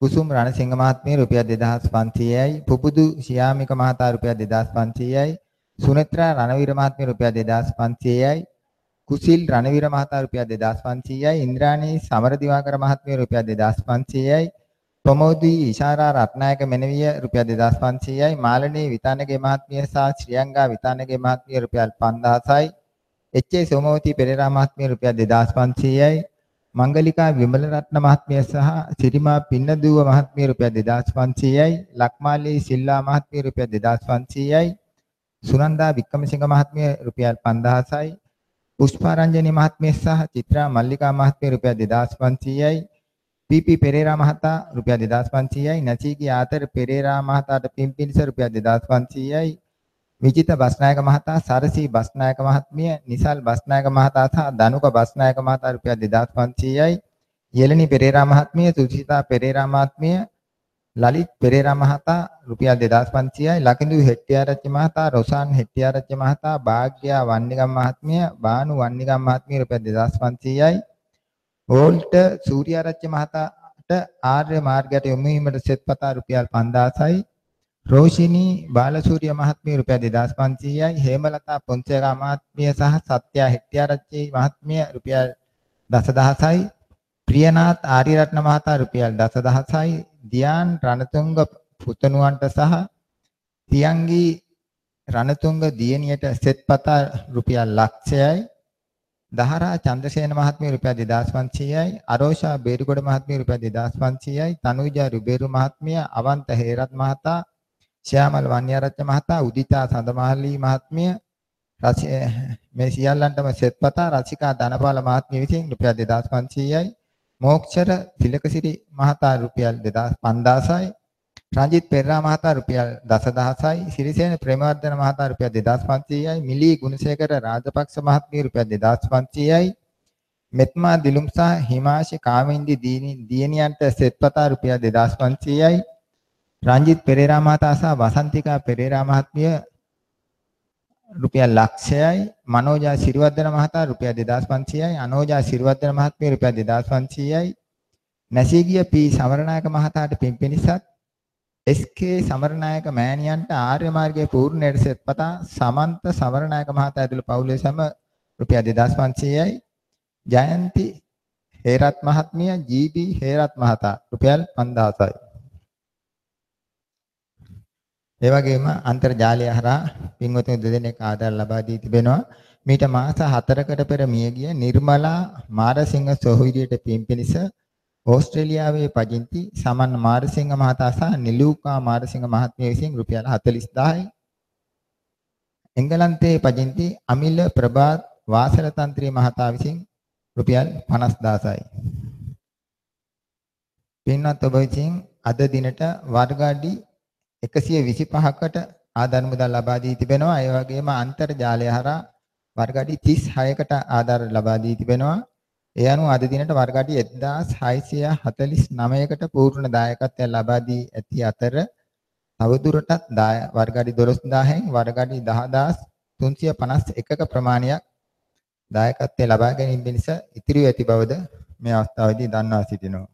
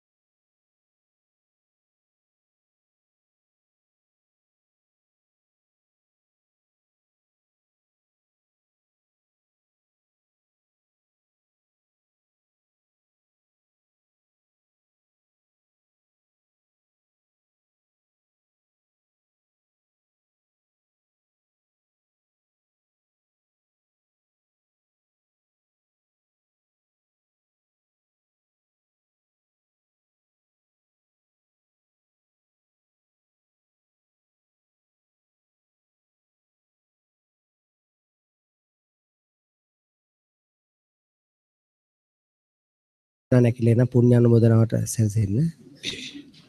දැන් මේ බණ අහපුකට ලබන සෙනසුරාදා දින ඕන භාවනා කර්මත වඩන්න පුළුවන්. ලබන ඉරිදත් මේ වගේ සාකච්ඡාවක් තියෙන මේක ඉතුරු කොටස සතර දැහැන් වඩනකොට අත්‍යවශ්‍ය කාරණා ටික විස්තර කරනවා. පිනක් කරගන්න බුද්ධ ශාසනේ පූජා කරන්න ඕනේ. කවුරු හරි කරන පූජාවකට තමන්ගේ සැදැති චේතනාහම්බිකේ කම්මං වදාමි චේතනාවෙන් තමන් චේතනා පිළිලා මේ සියලු දේවල් බුදු සාසනා සැදැහැසිතින් මේ අනුන් කරන පූජාවක් තමන් කරනවා හිතලා මේ චේතනා අපිට හිත හදාගත්තා මේකෙන් පිං සිද්ධ වෙනවා. බඩු මුට්ටු කිසිම සම්බන්ධ නැහැ. ඒක නිසා මේ ඔබ සියලු දෙනා අද උදෑසන මේ දක්වා බුද්ධ ශාසනය උදෙසා ආර්ය සංඝරත්නය සහ පූජා කරන සියලුම පූජා බාන දානමාන උපවස්ථාන සහිතව සියලුම පිරිකර පූජා සිසිකර පූජා අටපිරිකර පූජා සහ සියලුම පිරිකර පූජා මුදල් පිරිකර පූජා සහ සියලුම පූජා බාන සහ ඒ දානමාන උපවස්ථාන කරන සියලුම දේවල් බුද්ධ ශාසනය උදෙසා පූජා වේවා පූජාම වේවා කියලා සියලු දෙනා තුන් අතම සාදුකාරයක් කියන්නේ. මේ ඔබ සියලු දෙනා අද උදෑසන මේ දක්වා මේ බුද්ධ ශාසනය පූජා කරන දානමාන උපවස්ථාන කරන පිරිකර පූජා අටපිරිකර පූජා සහ සියලු සිසිකර පූජා ඒ සියලුම පූජාවන් බුද්ධ ශාසනය උදෙසා පූජා වේවා පූජාම වේවා කියලා සියලු දෙනා තුන් අතම සාදුකාරයක් කියන්නේ. ඔබ සියලු දෙනා පූජා කරන සියලුම පූජා බාන බුද්ධ ශාසනය උදෙසා පූජා වේවා පූජාම වේවා කියලා සියලු දෙනා තුන් අතම සාදුකාරයක් කියන්නේ. විශේෂ පුණ්‍යානුමෝදනා කරන මහා භාරතීය ප්‍රධාන සංඝනායක වැඩවිසු අපවත් වී වදාළ මහා බෝධි අග්‍රාසාක මහා විහාරයේ සම්මාන විහාරාධිපති බුද්ධ ශාසන කීර්ති ජාත්‍යන්තර ධර්ම දූත විභූෂණ මහා සංඝනායක අතිපූජ්‍ය හැඩිගල්ලේ පඤ්ඤාස මහාහිමිපාණන් වහන්සේ ජපානයේ ප්‍රධාන සංඝනායක සාංචේතිගිරි විහාරාධිපති ශ්‍රී ලංකා මහා බෝධි සංගමයේ සභාපති අග්‍රාසාක මහා බෝධි විහාරයේ විහාරාධිපති ශාස්ත්‍රපති අතිපූජ්‍ය බානල උපතිස්ස මහාහිමිපාණන් වහන්සේ මහා බෝධි අග්‍රාසාක මහා විහාරයේ විහාරවාසී අග්‍රසාවක ධාතුන් වහන්සේලාගේ තේවාබාර පූජ්‍ය මොණ්ණාගර පඤ්ඤානාගර ස්වාමීන් වහන්සේ හිමිපාණන් වහන්සේ ඇතුළු සියලු ස්වාමීන් වහන්සේලා සීමත් අනගාරික ධර්මපාලතුමා ඇතුළු හේවා විතරන පවුලේ සියලු දෙනා ඒකම ඩයලොග් ආයතනයේ සමූහ කළමනාර අධ්‍යක්ෂ ආචාර්ය හාස් විජේසූරිය මහතා සහ එතුමාගේ දෙමාපියන් ඇතුළු ඩයලොග් ආයතනයේ කාර්ය මණ්ඩලයට විශේෂ ස්තුතියක් පුද කරනවා. ඒ සියලු දෙනා පතන අවබෝධයෙන් වහවා නිවන් පූර්ණ කරවන නිරෝගී සුවය මෙන්ම නිරෝගී සුවය ප්‍රාර්ථනා කරනවා. ඒ වගේ දීර්ඝාෂම නිරෝගී සුවය ප්‍රාර්ථනා කරගන්න.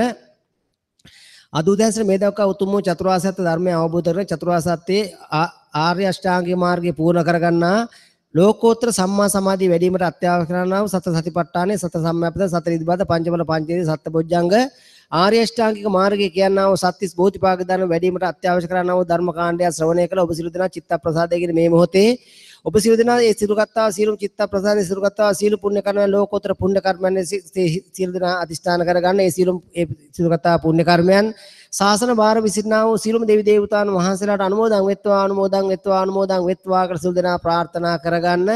ඒක ඔබ සියලු දෙනාගේ ඉෂ්ට දේවතාවුන් වහන්සේලාට මේ සුගතවා සියලුම ලෝකෝත්තර පුණ්‍ය කර්මයන් අනුමෝදන් වෙත්වා අනුමෝදන් වෙත්වා අනුමෝදන් වෙත්වා කියලා සියලු දෙනා ප්‍රාර්ථනා අනන්ත අප්‍රමාණ වූ මේ මහා කුසල් කන්ද පුණ්‍ය ගංගාවන් කුසල ගංගාවන් මෙවෙන්නා වූ මේ ලෝකෝත්තර මාර්ගය වඩන්නා වූ මේ ධර්මය ශ්‍රවණය කළ අවබෝධ කරගත්තා වූ මේ ධර්මස්කන්ධය නැගුණා වූ චිත්ත ප්‍රසද්දෙන් නැගුණා වූ සියලුම පුණ්‍ය කරණය ඒ සියලු දෙනා කරා වීදී පැතිරී පිහිටලා වුණු සුගතිගාම නිවන් භූමිය සාක්ෂාත් කරගනිත්වා කියලා ප්‍රාර්ථනා කරන ඒකම ඔබ සියලු දෙනාගේ මියගියා වූ සතර වර්ගයේ සියලුම ඥාතින් නම් මේ පින් අනුමෝදන් වෙත්වා අනුමෝදන් වෙත්වා සුගතිගාම වෙත්වා සුගතිගාම වෙත්වා සුගතිගාම වෙත්වා කියලා ප්‍රාර්ථනා තුන් තව සාදුකාරයක් කියන්න.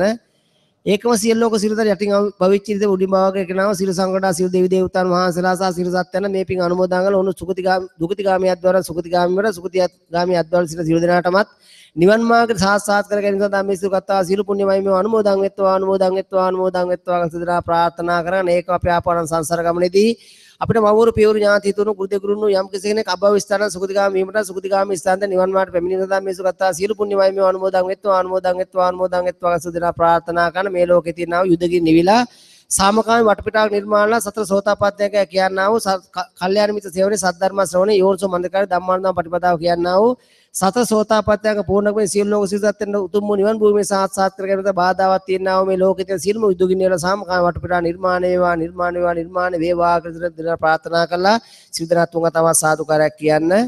ඒකම සියලු ලෝක සිසුන්ගේ සත්‍තිස් බෝධිපාක ධර්ම වැඩිවීමටත් ලෝකෝත්තර ප්‍රථම අධ්‍යාන ලෝකෝත්තර ද්විතීක අධ්‍යාන තෘතීක අධ්‍යාන චතුර්ථ අධ්‍යාන වැඩිවීමටත් සෝවාන් සකෘදාමී අනාගාමී අරිහත් පුරේ උතුම් නිවන් භූමියේ සාක්ෂාත් කර ගැනීමට මේ සුගතා සීල පුණ්‍යමයම සියලු ලෝක සියලු සත්‍යයන් කෙරේ විහිදී පැතිරී පිළිලා වුණු සියලු දෙනා නිවන් දකිත්වා ගත ප්‍රාර්ථනා කරගන්න.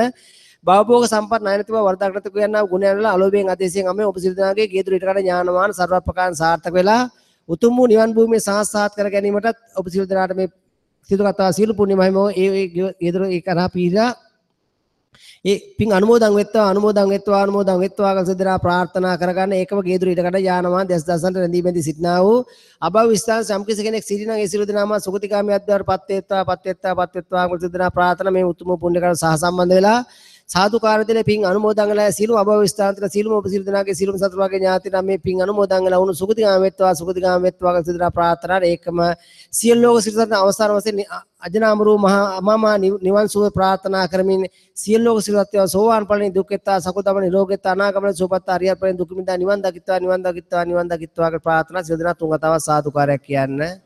එසේම වෙත්වා එසේම වෙත්වා එසේම වෙත්වා කියලා තුන් වතාවක් සාදුකාරයක් කියන්න.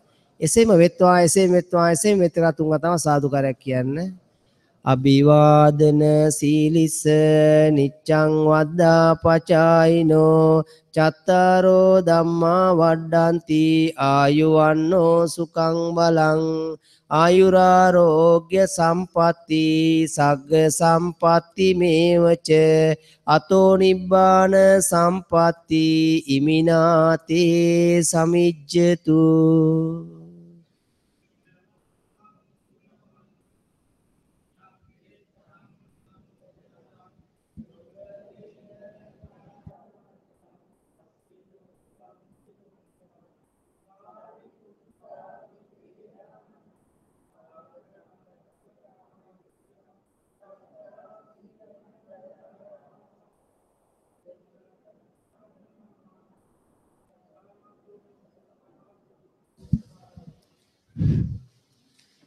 දැන් මෙතින් තව ටික වෙලාවකින් ඔන්ලයින් ප්‍රශ්න අපිට ඔක්කොම විස්තර කරලා දෙනවා. ඒවා අහන්න කැමැති කට්ටියක් වෙන ප්‍රමාද වෙන කට ඉන්න ඕන නම් නැත්තම් ඉතුරු සියලු දෙනාම සිරුවන් තන ලබන ඉරිදා නැවතත් සාකච්ඡාව තියෙනවා.